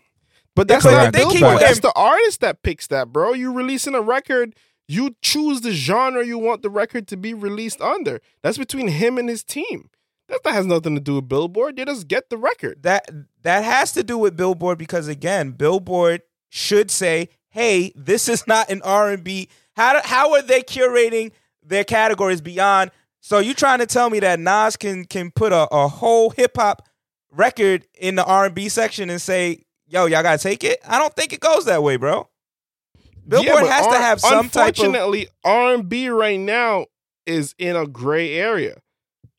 R&B is a very subjective genre right now. Only if you're not listening to R&B. No, it's the truth. Because there's a lot of R&B out about there. What real R&B is right now. That's the honest truth. I think R&B has a distinct sound right now. It just doesn't sound like the R&B of the 90s. But there's a distinct category. Right. You can go on Apple Music right now, type in R&B, and you're not going to see a Weeknd song up there. I'm going to tell you that much. You're definitely gonna see her. You're gonna see SZA. You might see some. You might see like 1 or 2 Chris Brown songs. You're definitely gonna see. You actually might see a lot of Justin Bieber songs. Actually, Justin Bieber's up there because that last project I do think was an R&B project for sure. That last project was a beautiful project, by the way, too. That was a beautiful project. Very. Like I'm gonna go to the R&B now. That Peach song, that Georgia Peach song, that's an R&B song.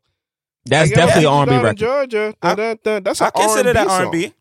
I'll consider that R&B for sure. Yeah, that's what R&B is right now. That song, that sound, right there. So if you go to R&B now, right now, Apple Music, you got Amorphous and Kalani. They have a song together called "Back Together." You got her. You got Giveon. You got Jasmine Sullivan. You got Bruno Mars and Anderson .Paak. You got Ella Mai. You got T-Pain and Kalani. You got Queen Naja, and Ari Lennox. They have a song together, and that's got a lot of R&B. That's the top. Listen, I would consider all of those artists R&B that have that particular R&B sound in 2021, 2020. It may not again sound like the 90s, but it sounds like what we would consider R&B now. Doja Cat ain't up here. You know what I'm saying? The Weeknd ain't up here because their sounds would typically on a norm. Georgia Smith. It's another one. Miguel. Like, the one misstep in a sense they have up here is they have WizKid who has a song called Essence. They consider that a R&B song. I don't know. That's to me. That's not. It's a dope record. That's not an R&B record. To me, that's still Afrobeat, but that's definitely still Afrobeat. I know it's a little slowed down, so I guess that would throw it in there. But I just think that there's more of a distinction of pop, and this seems more like some type of politics or some shit going on there. Because there's no reason why, in my opinion, Doja is taking the crown of R&B from the other 2 women that are in that category. That's to me a little bit much. This is another misstep to me, and some people may not agree with me. Pop Smoke won top rap artist for 2021. the nominees there were DaBaby, Drake, Juice WRLD, Lil Baby, and Pop Smoke was in it. I think Lil Baby should have got that. That was more. I feel like that award was more of a tribute. So they're disguising it in the form of what the actual award category is. Pop had the most songs on radio. Lil Baby was the only artist to go. What was it? Double platinum at the time? Yeah. I think double platinum. Yeah. Think about it, right? Back in the earlier point of this year, in the last 6 months, I would say, when you put on the radio, how much pop songs did you hear? Yo, you That's hear New like York, 5. though. I ain't gonna hold That's you. New It's York like 5 bias, of the though. fucking songs on the radio. Heavy rotation. Heavy rotation. All 5 too. All 5. Literally in an hour, I would hear 5 pop songs. That's all I'm saying. I also think that's New York bias, though. I don't know if that's happening as much in other parts of the country. I don't know. That's on Power 105. On Power 105, that all of their shows are syndicated. So I'm not too sure. Yeah, but they have different jockeys and different lineups in different areas. Like their Milwaukee affiliate it's totally different jockeys on there. Totally different lineups. But that nonetheless, Pop Smoke's music has been played a lot this year. That I shouldn't discredit that for sure. I just don't know if he was the top artist of the year. I mean, they also have him winning best male rap artist. I think he could have took that one. I think they could have gave him that one. But top artist and top rap male artist, I don't know. I don't know. Like I just said, I don't know. Maybe it's because they know the bias won't be there as much if they pick them. So, it's kind of hard to say. One of those awards is a tribute. Yeah, one of those awards is a tribute. I do feel like the top rap artist was a tribute. And I think what award shows need to start doing is having a section where they just give tributes to whether the artist dies or not, tribute. Yeah. Best female rap artist was Megan Thee Stallion. Cardi B and Sweetie were the nominees. And, Cardi B and who? Sweetie. And of course they were. Oh, okay. Mm-hmm. What were you saying, Flo? Yeah, Meg deserves that. No question. Yeah. So now we have this interesting scenario that happened with MC Kevin. Rest in peace to MC Kevin, where he was in the midst of a threesome and decided that the best option for him, as he thought his wife was about to catch him in the middle of said threesome, was to jump over the balcony and attempt to go from the 5th floor to the 4th floor. Somehow there was a misstep and he ended up falling to his death. R.I.P. to this young man. My question though is, what would lead you to think that is the? Let's take it off of him, because I don't want to make it sound like I'm questioning the dead. I'm not doing that. But in general, if you're in a position where I guess you're cheating, my question is like, how bad is it that you had to have cheated that you didn't want to get caught? So you're going to like take extreme measures such as jumping out of a window over a balcony. Like, it just, to me, it's like, yo, you don't have to be cheating, or you don't have to be in a monogamous relationship, especially in 2021. Or you just take the L. Right. Or you just get caught. And it ain't worth losing your life. I don't think I'm mature enough to answer that. I'm gonna have to pass on this. R.I.P. Fair enough.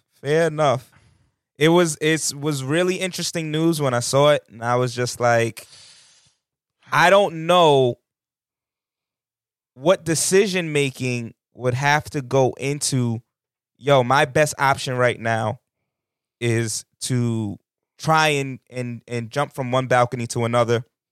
Again, I don't want to harbor on him particularly because he obviously passed, and that is terrible. I mean, let's flip the question. Would you do that? You cheating on your girl. What is the most extreme measure you would take to avoid? I'm taking the getting L. caught? I gotta take the L. At that point, I have to take the L. If I gotta get caught, bro. Yeah, I gotta take the L. It won't compute for me to be like, yo, nah, I really can't get caught. So let me jump over said balconies or let me jump out the window or let me hide in the closet. If I made that decision that I'm going to cheat, then it is what it is at that point. Then I've already made the decision that I know I can get caught. That's how I see cheating, in my opinion. You ain't got a choice. If you go cheat and you go cheat at a place that you could get caught in and you're about to get caught, you got to take the L. There's no smooth situation. You going to hide in the closet, she busted the room, see the Too Short, and she going to be like, what are y'all doing here? No, she going to know they were getting their cheeks clapped, and the immediate question she going to ask is, where's this trifling ass nigga? Right. There's no smooth situation. There's it's no a way threesome. dodging this. It's not one chick in there. It's not it's one, a threesome. It's 2 chicks, bruh. She ain't going to walk in there and just be like, oh, ladies, did y'all lose your way? No. Right. No. Yeah. You just have to take the L at that point. Just know that, damn, I ain't planned this properly. And just proceed to take the L. Rest in peace to that young man's life. It's unfortunate that he lost his life. But for anybody who finds himself in that predicament so that there is no more life being lost, if you are going to make a decision to cheat, you have to also come to the realization that you can get caught, and that can be the end of said relationship that you are getting caught cheating in. And that's it. If that is not what you want, then you need to have a conversation with your partner regarding, yo, can we do things differently? Can I have other people? And if that is not what they want, then you need to find somebody who's willing to do that. It's really that simple. But having to jump over balconies and like all of these extremities, it's just it's really not what needs to happen in 2021. We don't need to see nobody losing their life over cheating. That's a lot. A$AP Rocky seems to be happy in his relationship though. He says Rihanna is the love of his life. Capping. Yeah, he capping. You feel like he's capping? Yeah, he capping.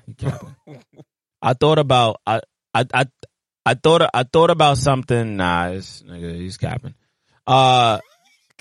Drake. Such conviction. Drake, when A$AP came out, Drake put A$AP and Kendrick on one of his tours to help expose them more. And it had me thinking, like, yo, a lot of these artists, they treat dating other artists like it's high school. Like, niggas is so mixy. Like, A$AP, wasn't Drake just fucking with Riri a few years ago? And then Drake, wasn't Chris Brown just fucking with Riri? So it's like, yo, it's weird to me. It's like, and then it kind of make me think, I don't think there's a real bro code and honor among men when you get to their type of celebrity status. Not in the industry. Like, bro code shit is out the window. Not in the industry. I don't think there's bro code in the industry. I don't think these niggas are really friends. So what does bro code got to do with any of that? I was actually going to say that. I was going to say like the relationships in the industry aren't even that tight, and they all call each other bro and cool and we dope and da. But I don't believe none of that shit. Don't fuck with each other, bro. You think Drake? Because I think it was last year.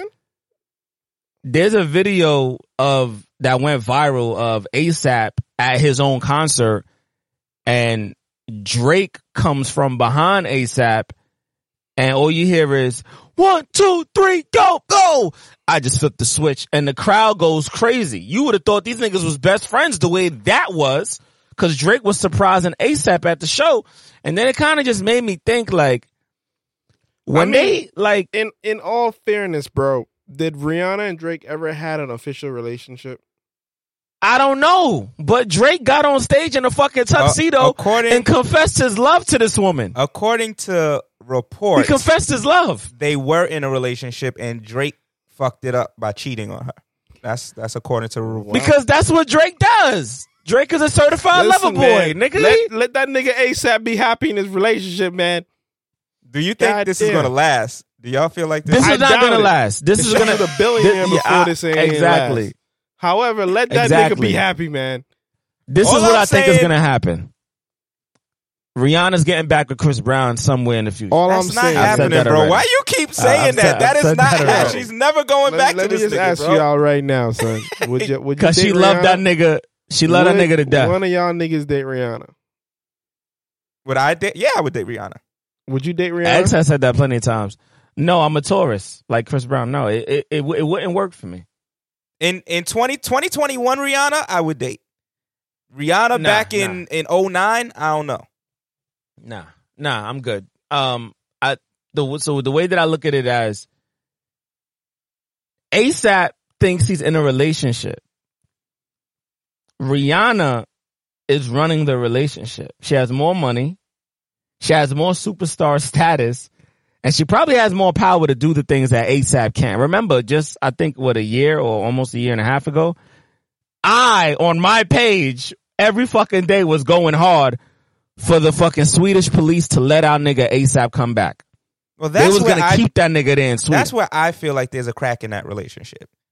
Their social justice stances are completely different. They're too different, kid. Yeah, but what does that have to do with how he treats her and how what are you she talking about? Don't come out your face, D-Flow. What are you talking about, bro? Nah, that exactly what the fuck I'm talking about, my nigga. What the fuck does it have to do when they get in bed and the nigga proceeds to and all that fun it may not have anything to do with that, but the conversations that precede will determine if that even happens that night. If there's another shooting and ASAP is over here talking about all I care about is my fly and my fashion. Rihanna is in the thick of it. Rihanna is fighting for Palestine. She's over here like fighting for every time a black person gets shot and killed. So if he's talking about that sucks, but all I'm worried about is me. Like, I don't really care about the black struggle like he's been on record for saying. I can see that being an issue. I can't date no issue, Flo. I guess it can become an issue depending if that becomes a stake in their relationship. I know I can't date nobody for long that is sitting there and just like very indifferent about black people being killed.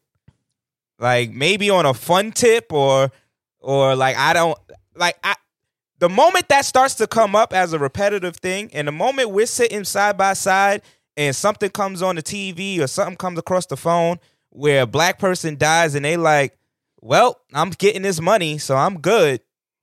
I don't know how I'm going to feel about that person after that. I think it depends on whether or not that person, if he doesn't try to obstruct her view of it or try to change her view of it, and he's in support of her view of it, although he doesn't want to do it for himself, that's a very fundamental difference. If she wants to do it and he's just like, all right, babe, go do what you do. I'm cool off that, but I support whatever you want to do. But if he doesn't want to do it, that doesn't mean she has to force him to do it, and that doesn't mean that's going to bother their relationship. Relationships are jobs, and A$AP Rocky should be happy that he's employed because Rihanna will fire him. We've seen her fire plenty of men. I don't think he has to, like, I don't think him not wanting to do the same things that she does will be as much of an issue, but I think that at their level, how they determine to use their platforms will dictate how she's going to look at this nigga. If, again, like something big does happen and she's like, well, babe, I'm going to the protest. And he's like, all right, yo, do you. I ain't really for that protest shit. And she's like, well, what do you mean you're not for the protesting of black people passing or getting killed, rather murdered? And he's on some like, nah, that ain't really for me. It depends on his answer, honestly and truly. I think it depends on his answer, and I think it depends on if he's teachable from the stance that he is. Doesn't necessarily mean he has to change as an individual, but I think most of us here on this platform can agree that the things that he said in the past, I don't know who he is today, but the things that he said in the past sounded ignorant. And if that's still his stance, I personally feel like Rihanna is not going to appreciate that. I just have one question for D-Flow, a.k.a. D-Flow Beats, a.k.a. D-Flow Productions. Did A$AP Rocky learn from Sweden? This is a yes or no question based on observation. Your observation. Did he learn? It's a yes or no. Because Sweden was about to get real for him, and we all know this. Sweden was going to get real for that boy. Yeah, but and he's lucky he got pardoned. I think we're looking at this situation the wrong way. A woman at Rihanna's caliber who could have any man she wants chose to fuck with A$AP. He's obviously doing something that she likes. And keeping her attention long enough that she could be dubbing all these other successful ass niggas out here who got charisma, who got talent, who got whatever the fuck they got. And she chose to fuck with him. Not for some fashion shit. There's something about the nigga that she just like, yeah, I like him. I fuck with him. It's called a good time. It's called, we could try this thing. This is a brand new ice cream that entered the ice cream factory. I'm actually going to try this flavor for a few months. I don't know. I think he's been chipping away at that rock for a while. He probably has, but he hasn't reached fucking Mount Plymouth. Yeah, so, I mean, she's. I think it's the same as when she messed with Drake, right? Or allegedly messed with Drake. It's like, all right, let's try this. And I guess they weren't compatible on the privacy level, because it's clear to me that everything went downhill the moment he did that shit on Billboard or whatever. Oh hell yeah! Or whatever show that was. And then he tried to kiss her too. Yeah, that was the end of that relationship. Whatever it was that they considered that to be, whether it was them building towards a relationship, whatever the case is. Obviously, Drake moved a little too quick and fucked up whatever was going on there. In this particular instance, it looks like maybe they're past that, because again, you got Rocky out here proclaiming that he is in a relationship with Rihanna, and Rihanna hasn't really said much on that. So I don't know if he moved in too quick or if she co-signed it before he put it out, whatever. Let's say that he did. But it just seems like just on that particular issue, maybe on everything else they're gooch and they're great and it's amazing. You know what I'm saying? But I think that if that issue becomes a prominent thing in their relationship at some point, I don't know how they're getting over that hump. Everything else could be gooch. Yeah, I think Rihanna is a smart girl, and she understands the power of having a public perception that suits that benefits her. So I think Rihanna is going to also look at things as to how it was going to be beneficial for her. I don't think she's going to fuck with Rocky if she thinks he's going to do something that's going to be detrimental to her brand. So, hopefully he's learned. Hopefully he's not the same Rocky. Remember, this is the same Rocky. This is the same Rocky that, said on a record, I love bad bitches, that's my fucking problem. And yeah, I like to fuck, I got a fucking problem. He could be the same. He could be the same Rocky. What I'm ultimately saying is this. I think when a man, and I can speak for myself and some of our listeners, when a man wears their heart on their sleeve too much, it will be hard to roll it up if it's not reciprocated from your partner in public. So until Rihanna says, probably a whole different. You're not the same nigga you were 2 years ago, bro. Yeah, I'm not. Stop. So I'm how not. you gonna Stop, judge this Wait, nigga, bro? We're talking about Rocky. Hold on. We're not talking about me now. Talking like you and this nigga went to high school together. Hold the fuck up. Hold on. You know this nigga, son. The fuck is you talking about? Hold on, son. Hold on. I'm listening. All I'm saying is that Flo got a point. A$AP. Hold on, son. Hold on. All I'm saying is that A$AP may have jumped the gun a little bit, because I've never heard in no relationship. I think the Billionaire was maybe the closest. Billionaire she was out there with, but that I was nigga about was to say also out a billionaire. there, like all type of places. I don't think we're gonna get the same energy out of Rihanna as we did when she was with the Billionaire guy. Billionaire was a A$AP flex. Rocky. She was flexing on bitches. Like, yeah, she was. That was a flex. That was definitely a flex. she was flexing on them. Like, yeah, it's cool that y'all with the top rapper or whatever.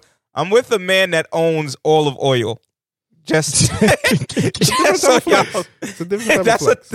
Different type And of flex. what you have to respect is during the time she was with this man, she leveled up.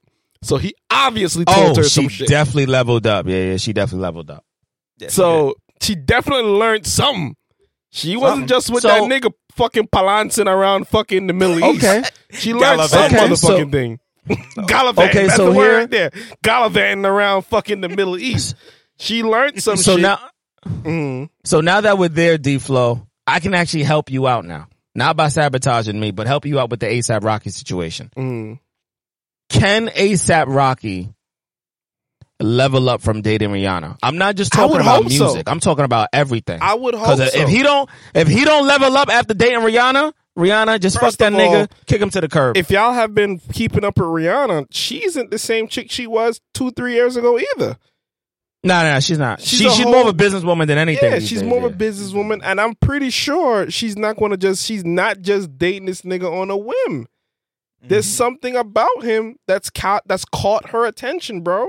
Girls like that just don't be like, oh, I like him. Yeah, I'm gonna go talk to him. No, she fucking with that nigga because there's something that he does that keeps her attention and that keeps her grounded enough that she could be like, yeah, I'm gonna chill with this nigga.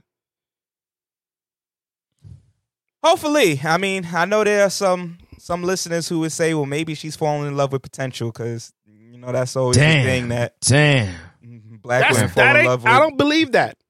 She don't seem like the potential type of bitch. Her ex was a billionaire. She ain't no potential in that nigga. That nigga where he need to be at. So fuck the potential. He's showing we it, all see. She need the fruits to be ready. She ain't trying to work. She ain't trying to add no labor to that shit. She needed it to be ready. Well, we gonna see because I don't know what the fuck A$AP does anymore. He don't rap. I'm gonna tell you that. He definitely don't rap. A$AP, he a jiggy nigga, A$AP is a model, and A$AP.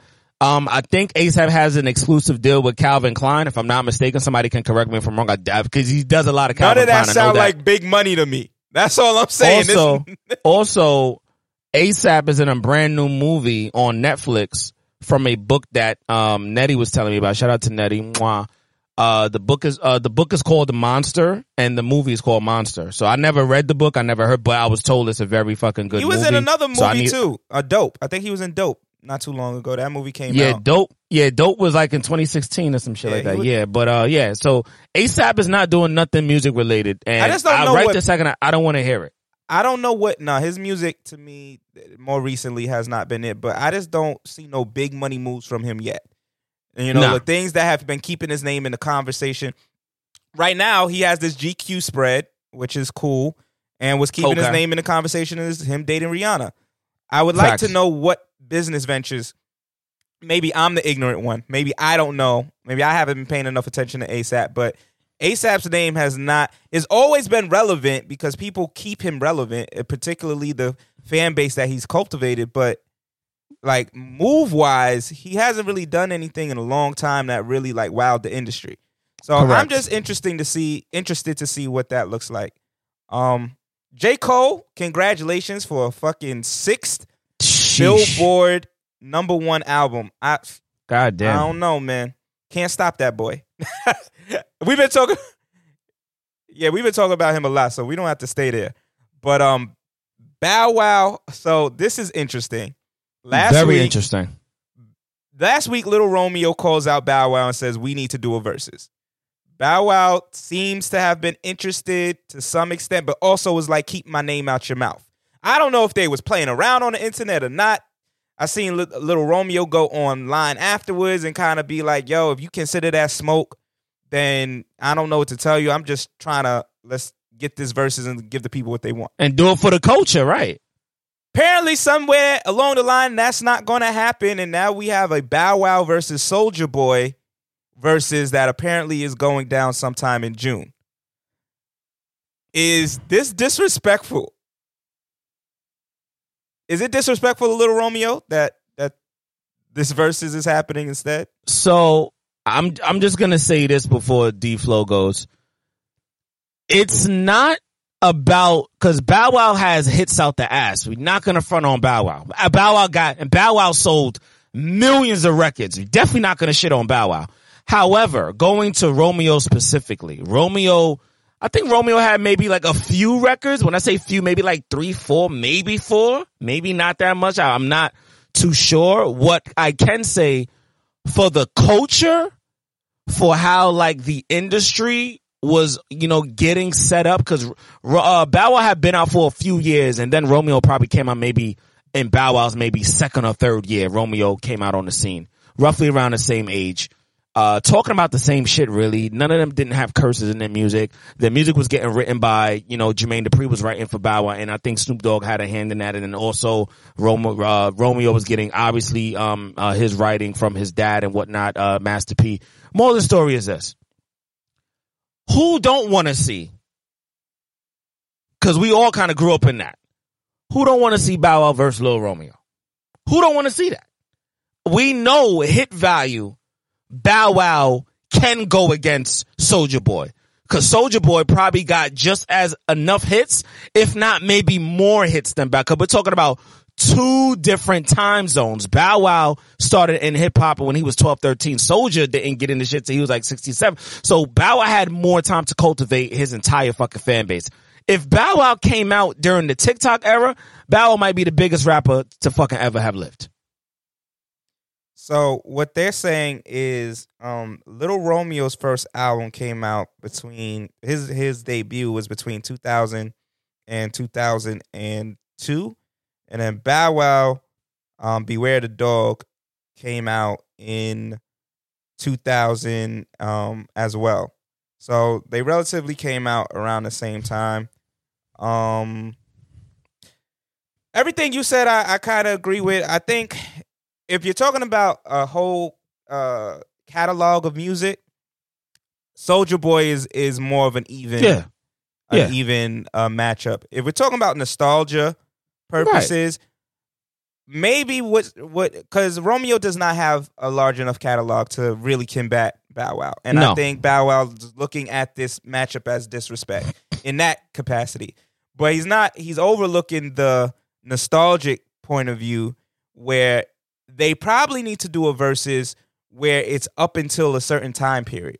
Y'all can do y'all music that y'all released between 2000 and 2005.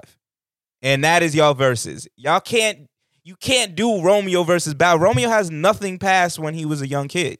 So correct. You can't really do that matchup. Bow Wow, Soulja Boy, you can do that. And I kind of feel like Soulja Boy might take that one. Not even going Soulja Boy might take that one, yeah. Soulja Boy, I think Soulja Boy might take it. I was trying to give Bow Wow the benefit of the doubt, but I mean, Bow Wow has some hits that I know I'm not thinking about, but you know what's going to be the problem? He has production credits. I was going to say, you know what's going to be the problem? Soulja's going to win it solely based off his character on the verses. Soulja's going to amp himself up so much. Mm-hmm. And he's gonna make you think his hits are just as big as Bow Wow's.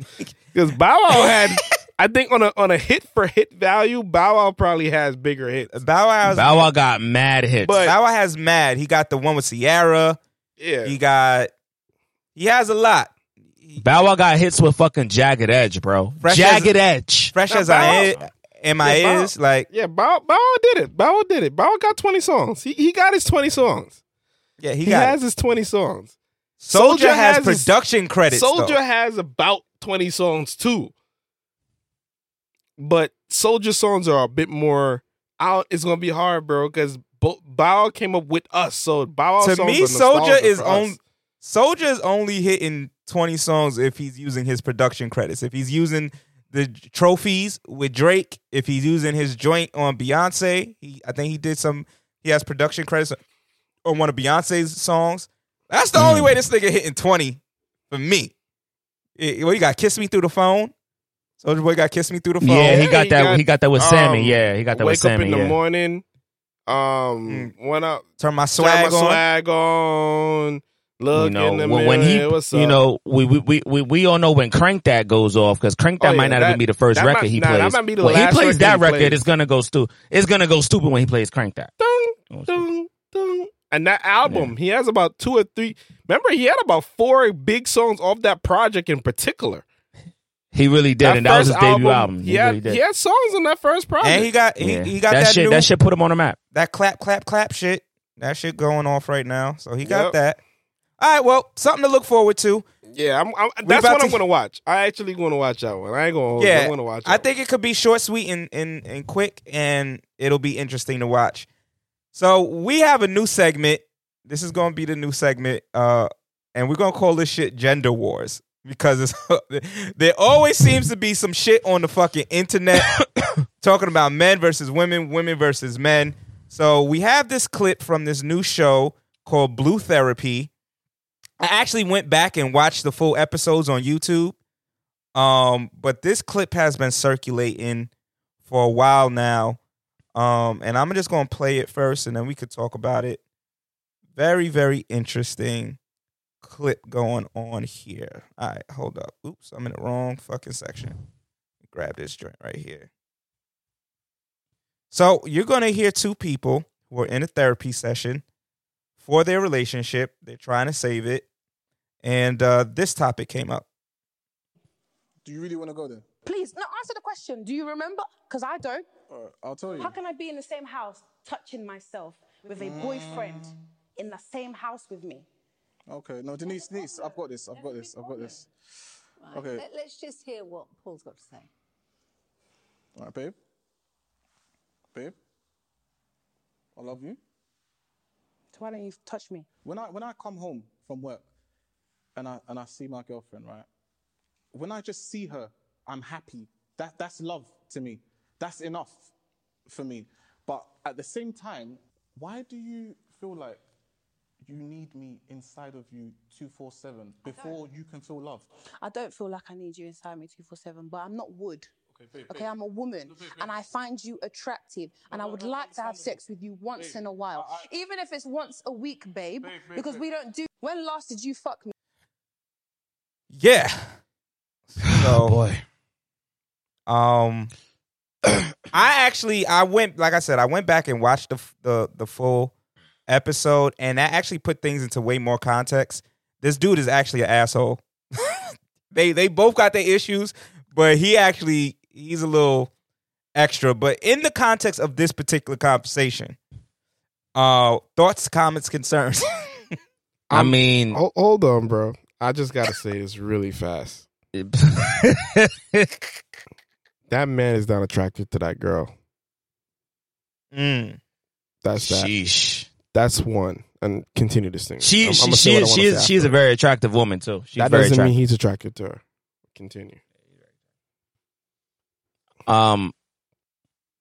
So this is my problem, and shout out to my guy Fillmore Rich. You know, he's getting married next month, and I have the honor of officiating the wedding. So, you know, big shout out to him and his wife to be, Miss Daphne.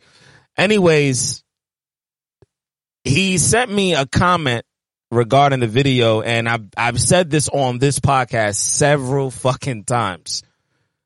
Ladies, why, if your man doesn't want to have sex with you as much as you think he should, why is the default always, and I quote, because another woman I sent the video to said exactly what Philly said. The default is he gotta be gay. One of the first things one of my female friends sent back to me was, is there something wrong with him? Is he sick? I mean, he must be gay. You know what? He probably is gay. Ladies, why is the default always he's gay? Somebody please help me. Somebody. All right. That's always the default. I'm just going to say this, right? We both of us we're all men here, right? We're all physically attracted to women, right? Yeah. If a girl gotta actually come to the point where she says, we should at least be fucking once a week, which means they're not fucking once a week, which means they're probably only having sex once or twice a month. All right. That's the first part of it, right?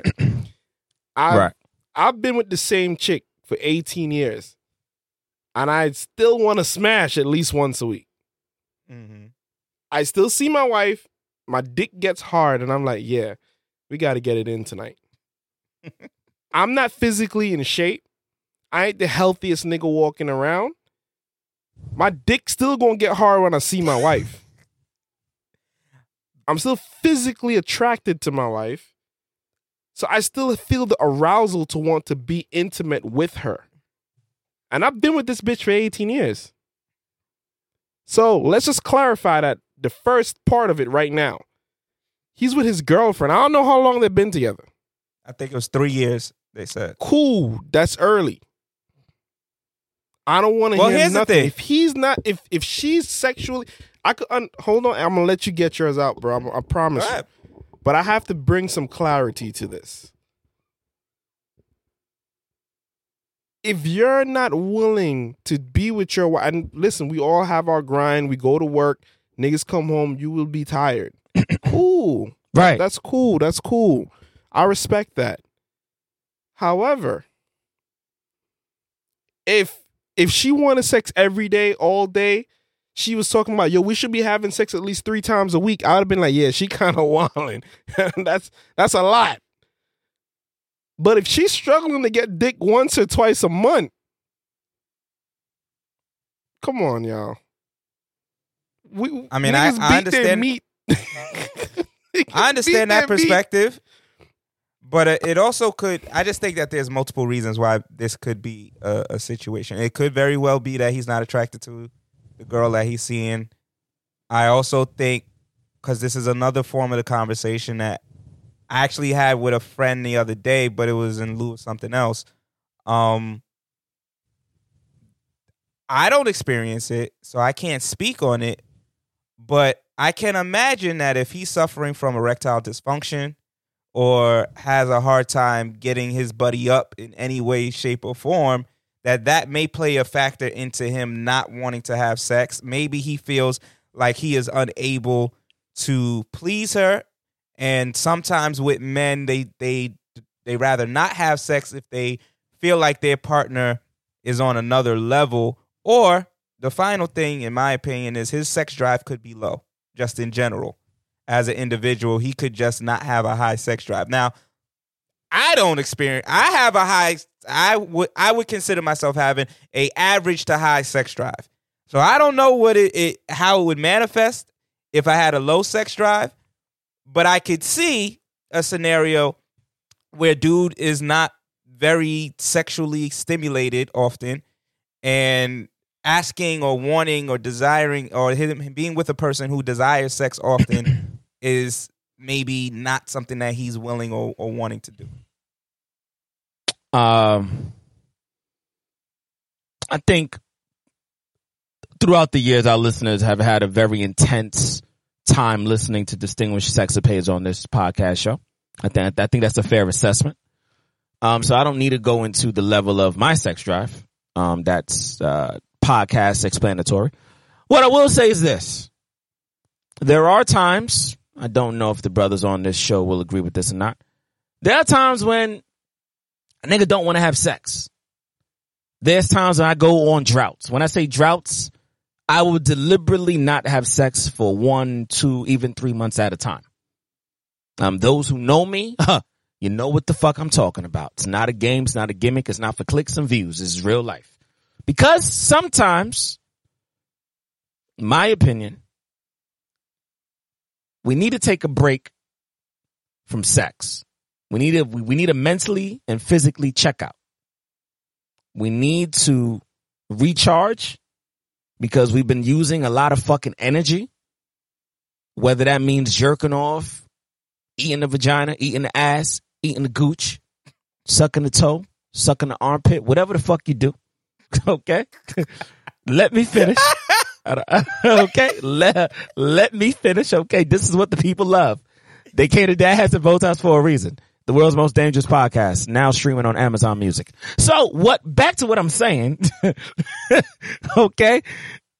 We got to take a break sometimes because after a while, your wheels need some oiling and you got to cut back on running the fucking wheel so much. Like, you're going to run it into a point where, God forbid, you might end up with erectile dysfunction because you keep fucking.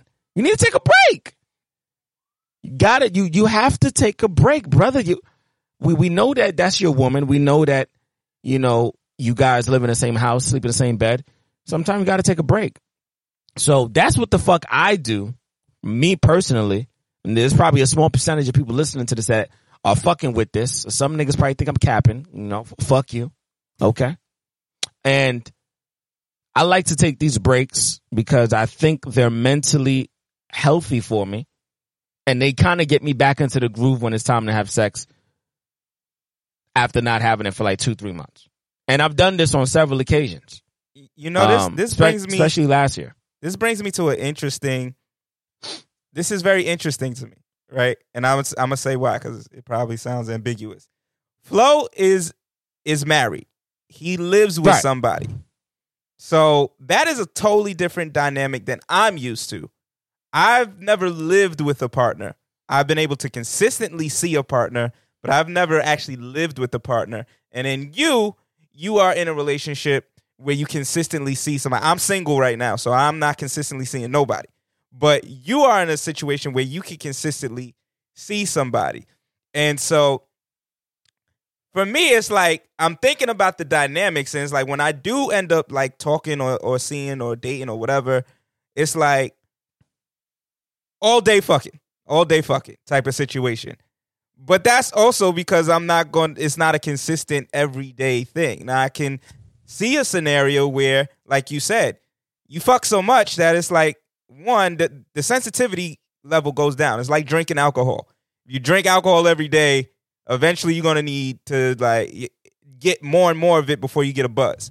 And of course, I think sex is similar. Like, you're going to need more and more stimulation before you actually get into the mood if you're overdoing it. So I understand that perspective in terms of the droughts.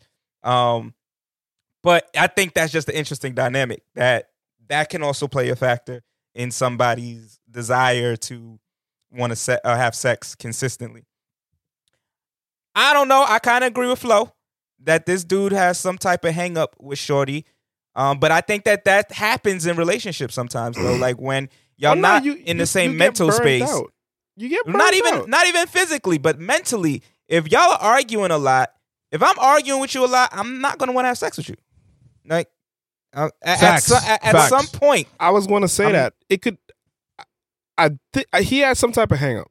There's something off about him.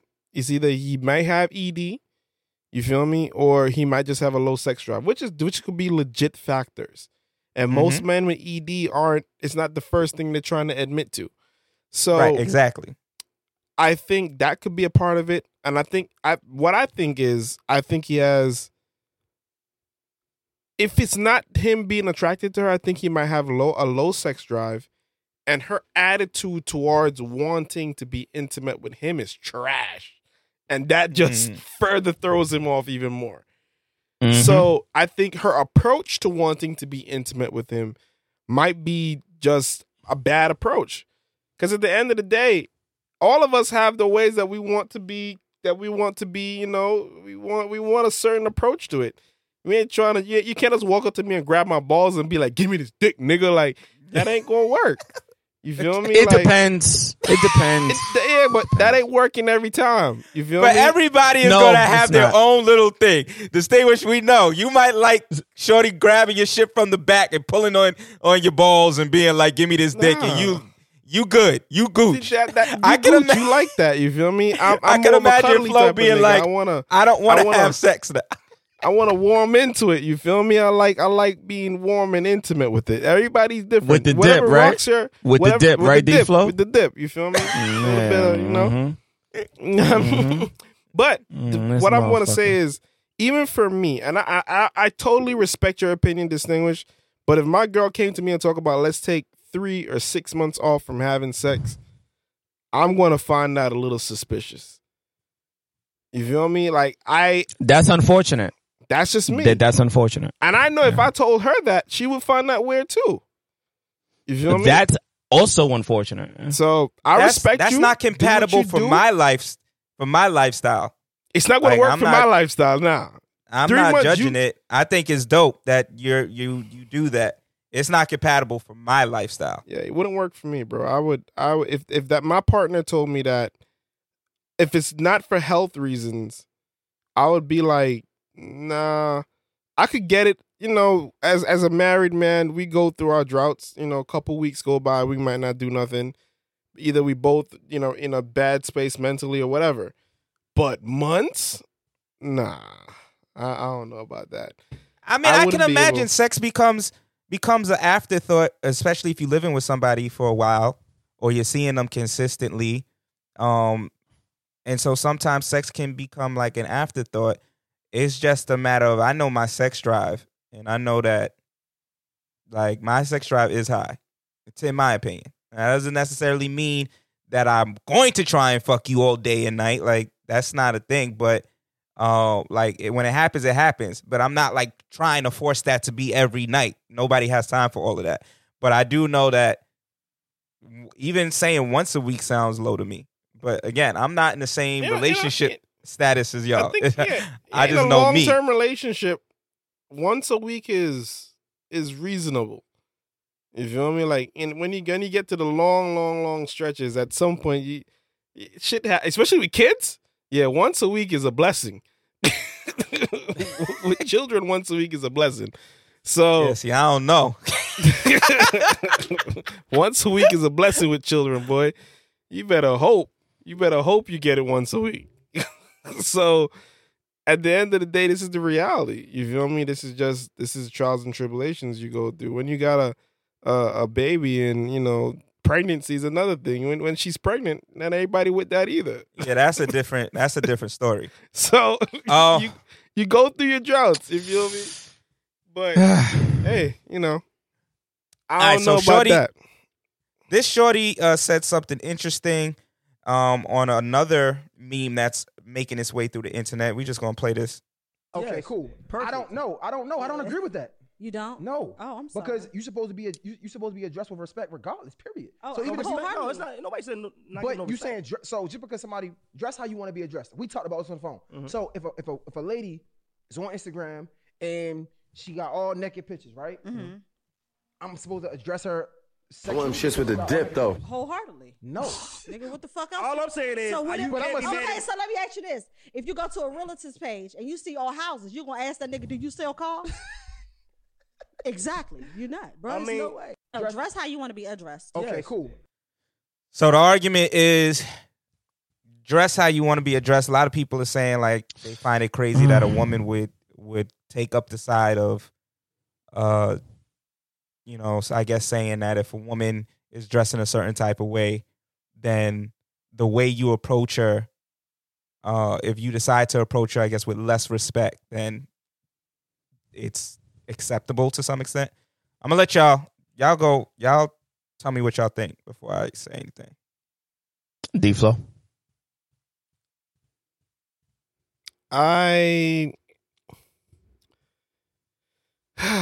That's a hard thing to answer. If I'm going to be honest with myself, I have to agree.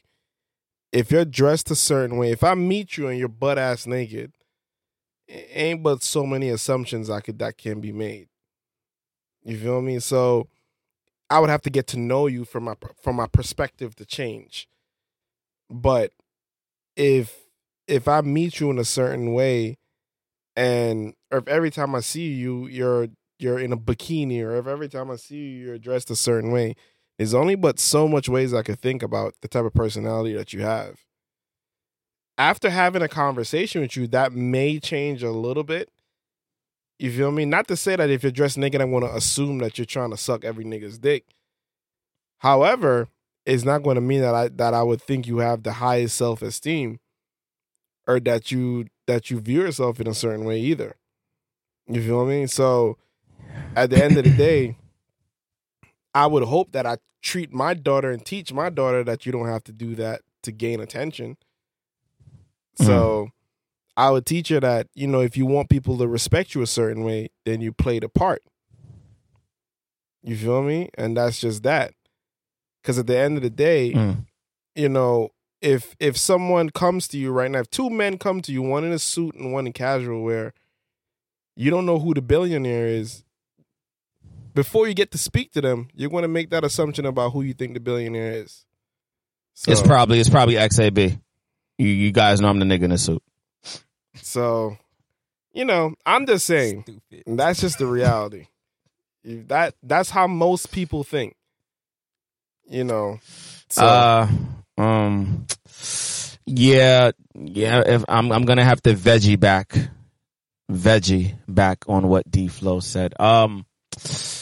Yeah, I'm probably I gotta agree with that because I feel for the most part, you know, in my 20s, you know, we in the 30s now, you know. I was running through the hay like I was a horse. I was wilding. I was going through it. And I like that. I like that. Nigga, this thing was trying to go for gold for this episode. He's trying to get the MVP award. I was doing a lot because I felt like I didn't have a lot of time. You know, when I realized that I was doing a lot, I tried to think about what's going to happen when I have kids, because I consider myself a well put together hoe. Put on a suit, bow tie, a few suspenders, argyle socks, sweaters, blazers. And then some people saw through the bullshit, like, okay, he's a good guy, disguised. And then some people was like, you just good with your words, nigga. That's why, you know, that's why you slipped into my pussy tonight, okay? I think the moral of the story is that people who are used to dressing a certain way don't want to feel like because they're dressed that way, people should come at them in the way that they're dressed. If that made any sense to you guys and the listeners. I think if somebody is in a suit, I'm gonna just use me, I think the perception is going to be this person may treat me nice if I say good morning or if I ask this person for directions on the way to work. Because I think the other assumption is if I'm the same person that is not dressed in a suit, but I'm in sweatpants, a sweater, a fitted, and some Timbs, you may be less reluctant to ask me for directions, or you may be less reluctant to say good morning, because now your perception of who you think I am is different based on my outer appearance. And that's what we've been in the world for mad long. You know, I think too that when it comes to, I guess, talking to people, whether it's digitally or if you're talking to them in real life, we still, for the most part, go off of face value, meaning we go based off of the words we're going to use is going to be solely, for the most part, in my opinion, based off of how that person is looking for that day. That is how we're going to configure our mouth to get the words out that we probably don't even want to say, but we're going to say it because we're trying to figure something out. Remember, guys, a few episodes back, I outed myself. I said there was a lot of Instagram pages that I had to unfollow because a part of me was like, I think maybe one day I could fuck these girls. I don't know what I got to do it, but I think one day I'm going to fuck one of these girls I'm following on Instagram. Then I really thought about it, and I was like, wait, so that's why I'm following these girls? Just to fuck? My whole ideology is fucked up. So I had to unfollow a lot of people. Yeah, I don't agree with this. I think it's situational. I think obviously if we're talking about a business meeting, where the expectation is that everybody come professionally, and I show up to this said business meeting, and I'm in a suit, everybody else is in a suit, and this one dude pulls up, pants all hanging off his ass, white t-shirt, stained. Yeah, I might be like, yo, did he get the right memo? But he also might be the nigga with the most money in the room. We live in an era now where the billionaires walk around in t-shirts.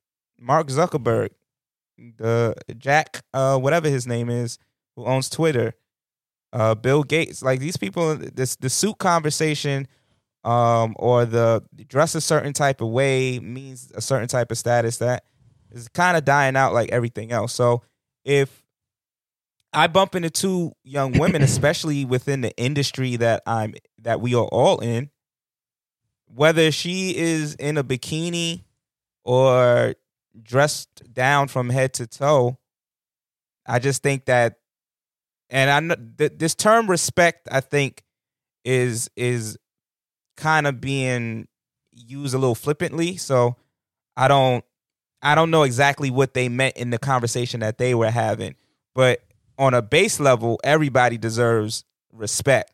Like, I don't care what you're wearing, you deserve respect. But if we're talking about like a status thing, which is kind of where I feel like that conversation was trying to go in terms of, well, who are you going to give more of that status of respect to? I just don't think it's wise to ever judge a book by its cover. Not granted, we all do it. But I do think that, especially in the entertainment business, you might see a girl half naked because she's doing a video shoot. You might look on somebody's Instagram and see them in a swimsuit all the time, but they have 600,000 followers because of those swimsuit pictures, and because they have and that 600,000 followers now gives them an endorsement where they're making $5,000 a month just off of whatever pictures they post in these bikinis. So I think, like, especially in this day and age, we do have to challenge that notion a bit in terms of, oh, well, if Shorty is wearing this, then like that means I got a different level of how I'm gonna deal with her. Okay, you go ahead and do that, but you might be fucking up your chances to get to know or be around someone who's highly successful, based off of the fact that there are things like Instagram and Facebook and all these platforms that people are cutting checks and getting checks. Now, it's different if I go on Shorty's page and it says OnlyFans, da-da-da. Still, my respect level is the same. But if I'm sorry. Mine diminishes a little bit. I'm sorry. That's you. That's not me. But if my respect is the same, but I might be on that page for a different reason. Now, if it's OnlyFans and it says, click the link in my bio and then all the pictures are all these sexually explicit things, then yeah, my intentionality is going to be probably sexually oriented. I'm not going to hit this person up and say, yo, let's have a talk about the latest book that dropped that Charlemagne put out. Like, no, obviously I'm here for the OnlyFans and that's what's being promoted to me. But wearing something quote unquote skimpy or less revealing or whatever, I don't know if we're in the same space where you can look at that and be like, oh, she's selling something. Sometimes, yeah, but context I just think matters. So I kind of don't agree with that. Hold on, let me challenge the brothers. Okay, let me challenge the good. We should have a fucking segment on the show called Challenge. That's what the fuck we should have. Anyways, we can challenge the brothers. I challenge you both to really think about this question. Haven't we gotten to a point in society, both with the social media aspect of society, because social media is its own society. It's a part of the internet society. Mm-hmm. And then society itself outside of the digital aspect. Like, you know, you're seeing people in real time, in real D. Haven't we gotten to a point where we can because of the industry that we're in, the intel we get from this said industry that we're a part of, can't we tell at this point, all right, that's somebody that I'm actually going to just talk to on some, like, we could be cool, we could probably do some business. That's actually somebody that I just want to fuck the shit out of every once in a while. That's somebody that I kind of probably want to jump on a podcast and just, you know what I mean, kind of get my views up and promote my brand. That's somebody that I never want to talk to again in life, so I'm not even going to give that person. Haven't we gotten to that point? I would say that's but we could just pinpoint it.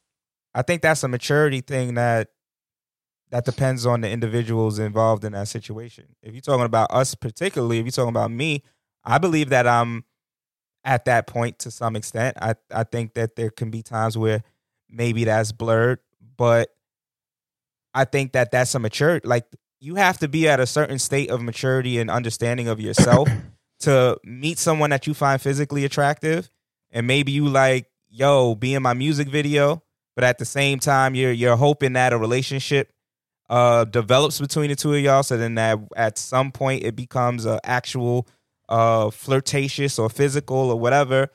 Like, being in this industry, I think that line sometimes gets blurred where you're like, you meet a model and you don't know, damn, do I want to go the business route, or do I want to become friends with this individual, or do I want to hopefully build something relationship wise? That sometimes gets blurred, and the only thing that really cures it is having conversations.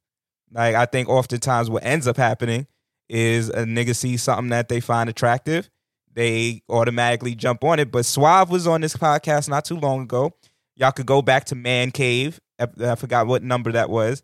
And he mentioned, you know, there are some times where your best option is to solely become friends with the chick that you are fiending for, you think is the most beautiful thing, because that can open up different opportunities as well as the friend pool. So, you know, the energy might be on some business stuff. Don't force it to try and be on some sexual or some friendship. I mean, on some like some dating shit, because it may not be that, and you might just ruin the relationship. You might just ruin the bond that you're building with this individual. And now when they go out to the club, they're not looking to have you come, because now you the thirsty nigga. So I think that the real thing is to kind of go back to what I was saying before. You can't judge a relationship or a person by its cover. You let things develop, and then you could kind of know, like, yo, I hate conversing with this person. So I can just, you know what I mean? All that other stuff that I was thinking, let me just either be cool with this person or hit them up for business or whatever. Or, yo, I love chilling with this individual. This can't just be a one-time thing. It can't just be a video shoot and I never see them again. We got to kind of find out if we can build a friendship or whatever the case is. But I think it takes a maturity and self-understanding to really know what lane you want to kind of put people. Really quick, shout out to the big bro D-Flow. D-Flow definitely taught me that a few years back when we first started the podcast. We have beautiful conversations offline after, you know, shows, you know, my viewpoints. You know, he'll, you know, talk to me about it and say, you know, you probably could have did this or said this, because now you got to, you know, the backlash, you know. So big bro has always been looking out. So yeah, definitely in the same vein in what Suave was saying. However, I was also told, and this is what I mean when I say, aren't we at that point where we could just pinpoint? So we ain't got to wait for the let's be friends, or we ain't got to wait for let's be business. If you just kind of know what you want from jump, you should probably just stick to there instead of trying to put together this fucking Lego house. Nigga, you don't even play with Legos, but you want to put this shit together because now you think you Bob the Builder or fucking Diego or some shit. Well, I agree with that. I think that people need to be straightforward about their intentions. I guess what I'm describing is sometimes you don't know what your intention is with somebody when you first meet them.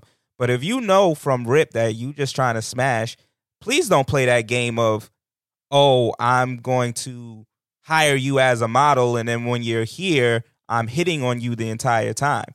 That ain't it. That's going to put you in a sexual harassment scenario. I definitely had a situation like that, where I had to draw a thin line between I'm paying this person to do this thing for me, but I really want to fuck this person.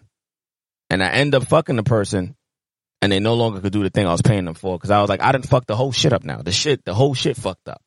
Right. Because from Jump Street, I should have just said, honestly, this what the fuck I want to do.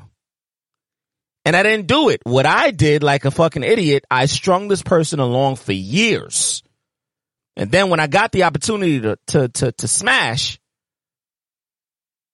the person was still good with everything else. I was like, oh no, I gotta cut this shit Edward Scissorhands. But I gotta, goodbye. Sorry. There's no, because of, well, just to be clear, because there's You know, we don't want you to be in a Joe Budden situation. This was a consensual and mutual. Yeah. It was. Wait, it was let me very just finish consensual. it. Mutual interest between one another. Okay. Just It was. clear that up. Yeah. She's about to get married one of these days. You shout out to her.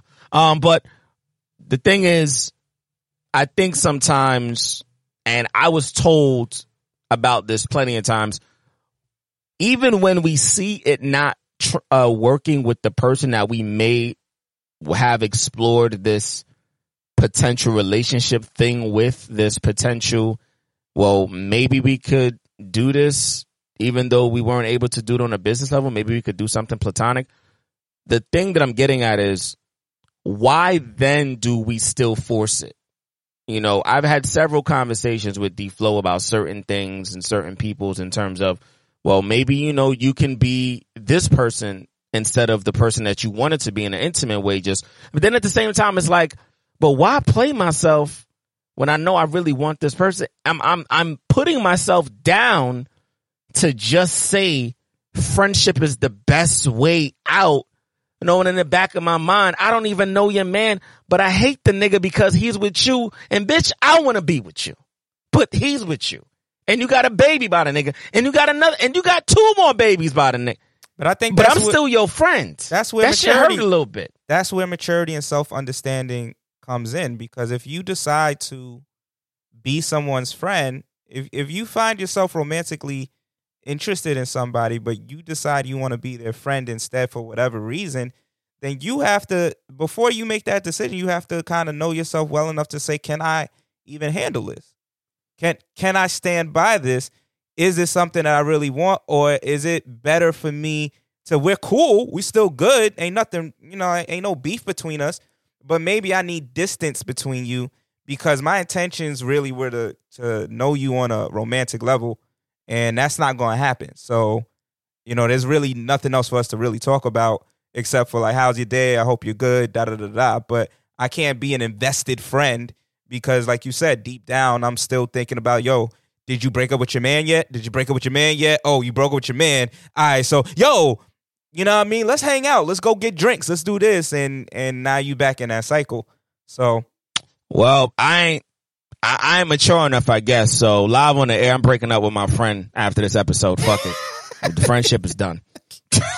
It's fucking is. You might have to, bro. Because if that's the thought, I can't do this shit no more. You gonna put yourself in a position, and I can't do it. You ain't gonna fuck with the position you put yourself in, whether it is you can't do it. I'm not mature. I can't do it. I mean, I don't. It's not. I wouldn't say that in the sense of whether you're immature or not. But inviting me to the baby shower, I can't do it. I can't do it. I'm not buying that nigga shit. Well, maybe that is immaturity. A little bit. Keep it pushing, my man. Keep it pushing. Hi. So the final thing in gender wars before we start to wrap up is this this post that's going around, and it said, oh no, well there's 2 posts, but let's go to the one that I wanted us to talk about. All right. So the post goes, let's elevate our men. You live with your mom, no problem. Move in with me. You don't have a car, no worries. You can drive mine. You have bad credit, no issues, babe. Put the credit card in my name and we'll work out paying the bill together because you are a king. Now, for the fellas on the podcast here, I just have one simple question. D-Flow, maybe you take this one first.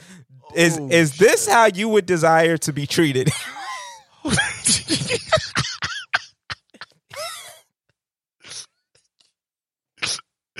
Yo, can we have an elephant sound? This episode is jokes. You know damn well. Yo. Nah, that ain't for me, man.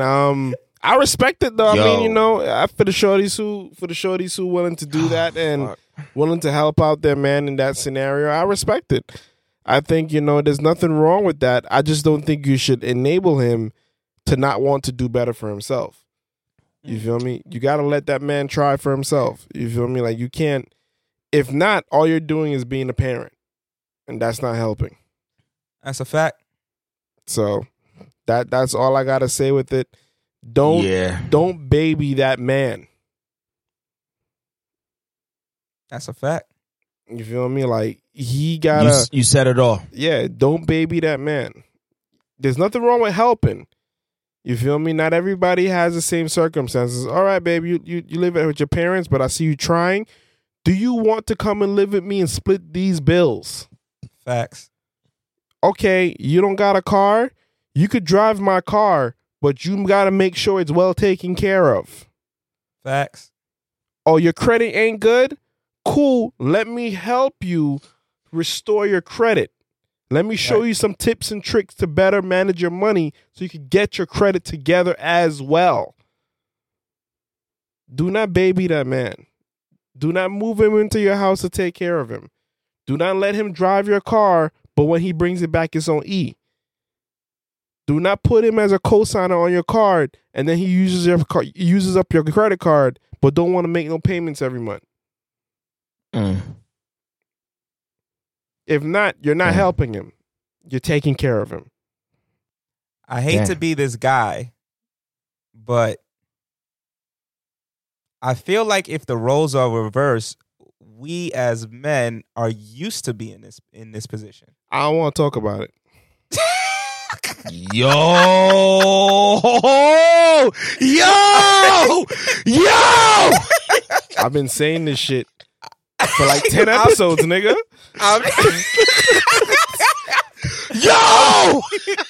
I'm just saying. I feel like when I'm reading down this list, I'm like, yeah, I've done that. I've offered this. Yeah. Well, like, it's almost like an expectation in a sense sometimes. And I'm not, this is gender. I never knew. I'm not, this is gender wars. And I'm not saying that it's always been that way. Damn. But we've spoken about this several times where it's like, and I agree with everything that Flo said. So it's not me saying that it should be that way, because I personally, I couldn't do it. If I'm in a situation and I feel like I'm that down and out, to me, I need to be focusing on other things. Then, not to say that I shouldn't be dating or that I can't date or whatever, but me personally, I kind of feel like if I was that down, like, I'm going to feel some type of way. If I can't bring anything, if I feel like I can't bring anything to the table, that's not a good version of me to have someone date. So I wouldn't want to try and do that. But I'm just saying, like, I've dated so many girls where the job was some type of, minimum wage job, fucked up credit, don't have a car, like all these things. And as a man, it's like, okay. It's not even a question. It's not even a problem. Right. She cute and you like her. Oh, she got bubbly personality. Hey, time out. XAB know he's the fucking poster boy for the good guy. If you look up what's a good guy, you might see this nigga teeth in the motherfucking photo. That's Cut not it even out. true. Cut it out. I feel like I don't know where people getting this narrative from. I'm like, I don't know where you. Bro, you the good guy. You like helping the damsel in distress, the model at a video shoot, and the girl that want to be a porn star. You that nigga. You him. I don't know if I like it, but I've done it. Yeah, that's what I'm saying. Yeah, I never said you liked it. At this point, I don't know. We know you've done it. And at the same time, nigga. Nah, y'all gotta relax. Y'all gotta relax. You've been indirectly helping their baby fathers get back in good graces, because they realize after you've helped them, you could do nothing else for them. They gotta go back to the baby father. I've only dated one girl with a baby father. Okay. Well, you know what I'm saying, and God bless her heart. I hope she's well throughout the pandemic. The moral of the story is this: you're the poster child for the good guy. Okay, that's who you are. That's who you've always been to me. If I was a bitch, I would have took advantage of your ass too. I would have did it. Me. I wouldn't necessarily say I was taking advantage of. And I have to question you, sir. Okay. But yeah, I think if I was a woman, you'll be highly attracted to me. Okay. All right. Excuse me? Distinguished, would you like to be treated like the man in this scenario? Please. I don't know, so I got to slide past it.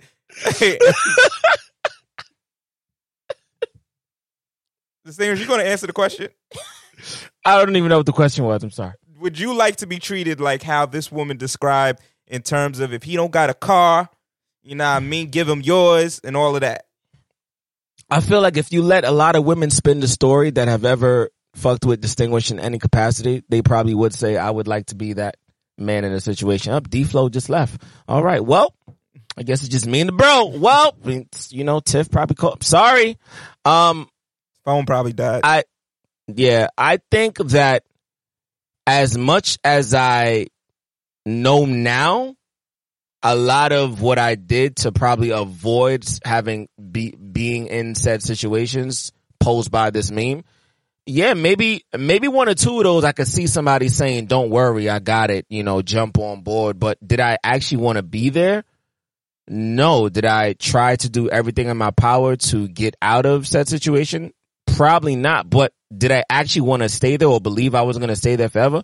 No, because I know me. I have a resilient attitude about trying to get out of whatever the fuck I'm in, because I try not to be there too long. At the same time, I realize the value in somebody actually genuinely wanting to help a man out the mud and not and also not belittle the man and not chastise him for not being where he needs to be at the same time.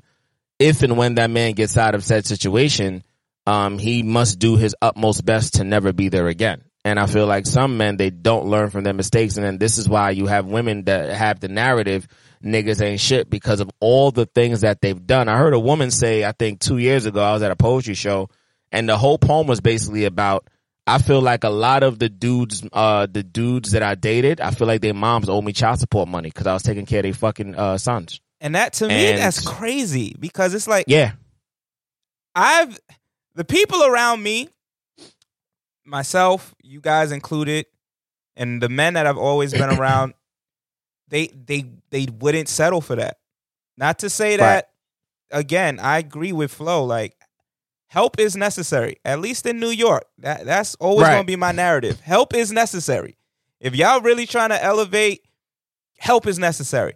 But beyond that, just having someone take care of you, I don't know how you wake up every day and feel comfortable with that. That would kill me. I would feel like shit every day if I knew I wasn't contributing anything and this person was doing it all and I wasn't doing anything to change that circumstance. And you still was expecting pussy. That was, now that right there is the fundamental difference.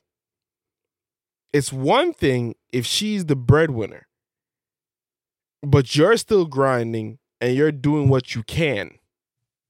Right.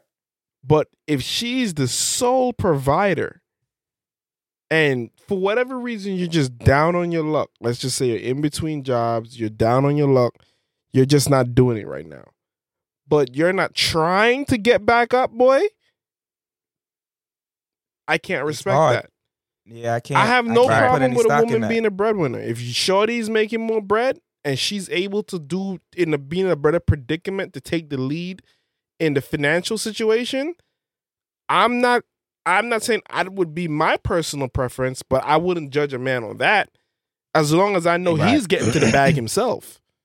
Yeah, if your girl might end up getting a promotion, she might have been making less than you, and now she's making double what she was making before. So now she's making more than you.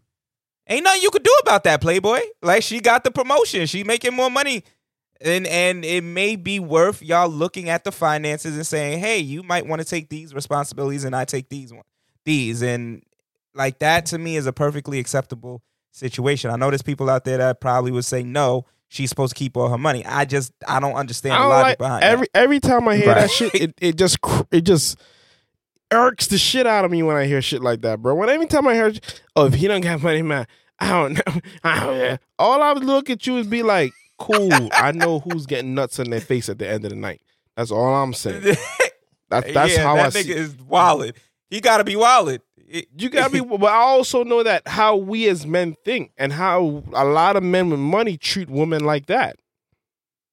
That's what I'm saying. He's gonna be wilding on you because he feels like he has all the equity. I think relationships are built on equity. Who has said equity in said position at said time, and that becomes a thing. And I mean, listen, to each his own. I'm not saying that every dude is going to be like that, but I do feel like there is a common mentality behind a person who feels like they bringing everything to the table and they giving you allowance and they doing this and they doing that. And I'm not saying that I haven't been that type of dude to some extent. Maybe not on the allowance end of it, but on the, like, when you're around me financially, you don't have nothing to worry about. But I will tell you one thing. I definitely have a different, not respect level in terms of I don't respect you or not, but I'm going to look at the situation way differently if you say, no, I see that you out here and you, out of the 10 dates, you've taken care of me 10 times. On this 11th date or this 11th time we out, let me do it. Let me show you some appreciation. I'm going to look at that person different than the person that's just always gimme. Because if I'm ever down and out, the gimme person, in my opinion, how I think about it, maybe I'm thinking about it wrong or someone could challenge me at some point. But how I think about it is the gimme person, if I'm down and out, is going to get frustrated that I'm down and out. And they're not going to look at me like, yo, babe, I got to help you get back up. The person who is like trying to work with me or show appreciation at some point is going to be like, yo, when he was up, he always held me down. Now it's my turn to just hold him down. And maybe we return back to the spot where he's up and he's taking care of everything. Or maybe it's this 50-50. Or maybe it's I'm taking hold of the situation for the moment. But he's not the type of dude that's going to leave me in this space. And so I'm not going to stay there. And like, I don't mind holding down the fort. That's how I perceive it. Like, all right, let's get the fuck up out of here. We could do our politics really quick. We're going to have to, maybe we'll get more politics in another. But politics has been calm. Yeah, thank God for that.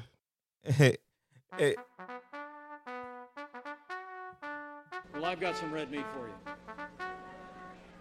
We're not going to let Joe Biden and Kamala Harris cut America's meat. Never gets old. So Obama made news this week because he called Trump names. I don't even know why this was a fucking big story. Let me see if I can read what he supposedly called him. So a journalist claims that Barack Obama called Trump a corrupt motherfucker, a racist, and a sexist pig. Sounds accurate. That sounds about right. Sounds about right. Yeah, sounds about Nothing right. to see here. So, Walmart is apparently under fire after, I don't know how this happened, but somehow emails were sent out to black consumers that said, "Welcome to Walmart, nigger," with the hard ER at the end of it. No coincidence there. Right, no coincidence there. Okay, yeah, somebody definitely had, they got hacked, right? Yeah, fucking right. Clearly somebody at Walmart wanted to get a little spicy. So yeah, it says, "Welcome to Walmart, nigger." So what ended up happening is, I don't know if anybody knows, or everybody knows rather, but when you sign up to certain things to Walmart, they have automated emails that come to you. Somebody must have changed the automated email to say, "Welcome to Walmart, nigga." Don't know what's cooking with that. Walmart, you about to get a class action lawsuit. And they already know that they know the people that are in charge of sending out those automated emails. There's only but one in like 3 people. So they've already set aside like $100 million for this. Yeah. They're going to have to. That's that. I don't know how many niggas got the email, but yeah, y'all got a lawsuit coming your way. Facts. And apparently CNN is reporting that long hours are killing some Americans. So hundreds of thousands of Americans are kind of dying due to working long hours. kind of goes to the conversation we spoke about earlier, man. These jobs don't give a fuck about you, so I don't. They don't. That's why you need to travel as much as possible and bend over your girl on as many balconies when you travel the world as possible. Didn't know where that was going. I heard bent over and got scared. I wasn't sure. I like that. Yeah. What's the tough knot, broski? Damned if you do, damned if you don't. It's the catch-22, man. Sometimes you gotta watch the person you want to help suffer, so that you don't get blamed for why they were suffering in the first place. Dad would say live in light and love. And with that, I want us to close out with this. Wait, hold up. Let me pull this shit back. Nah, you're going to have to get it right the first time, bro.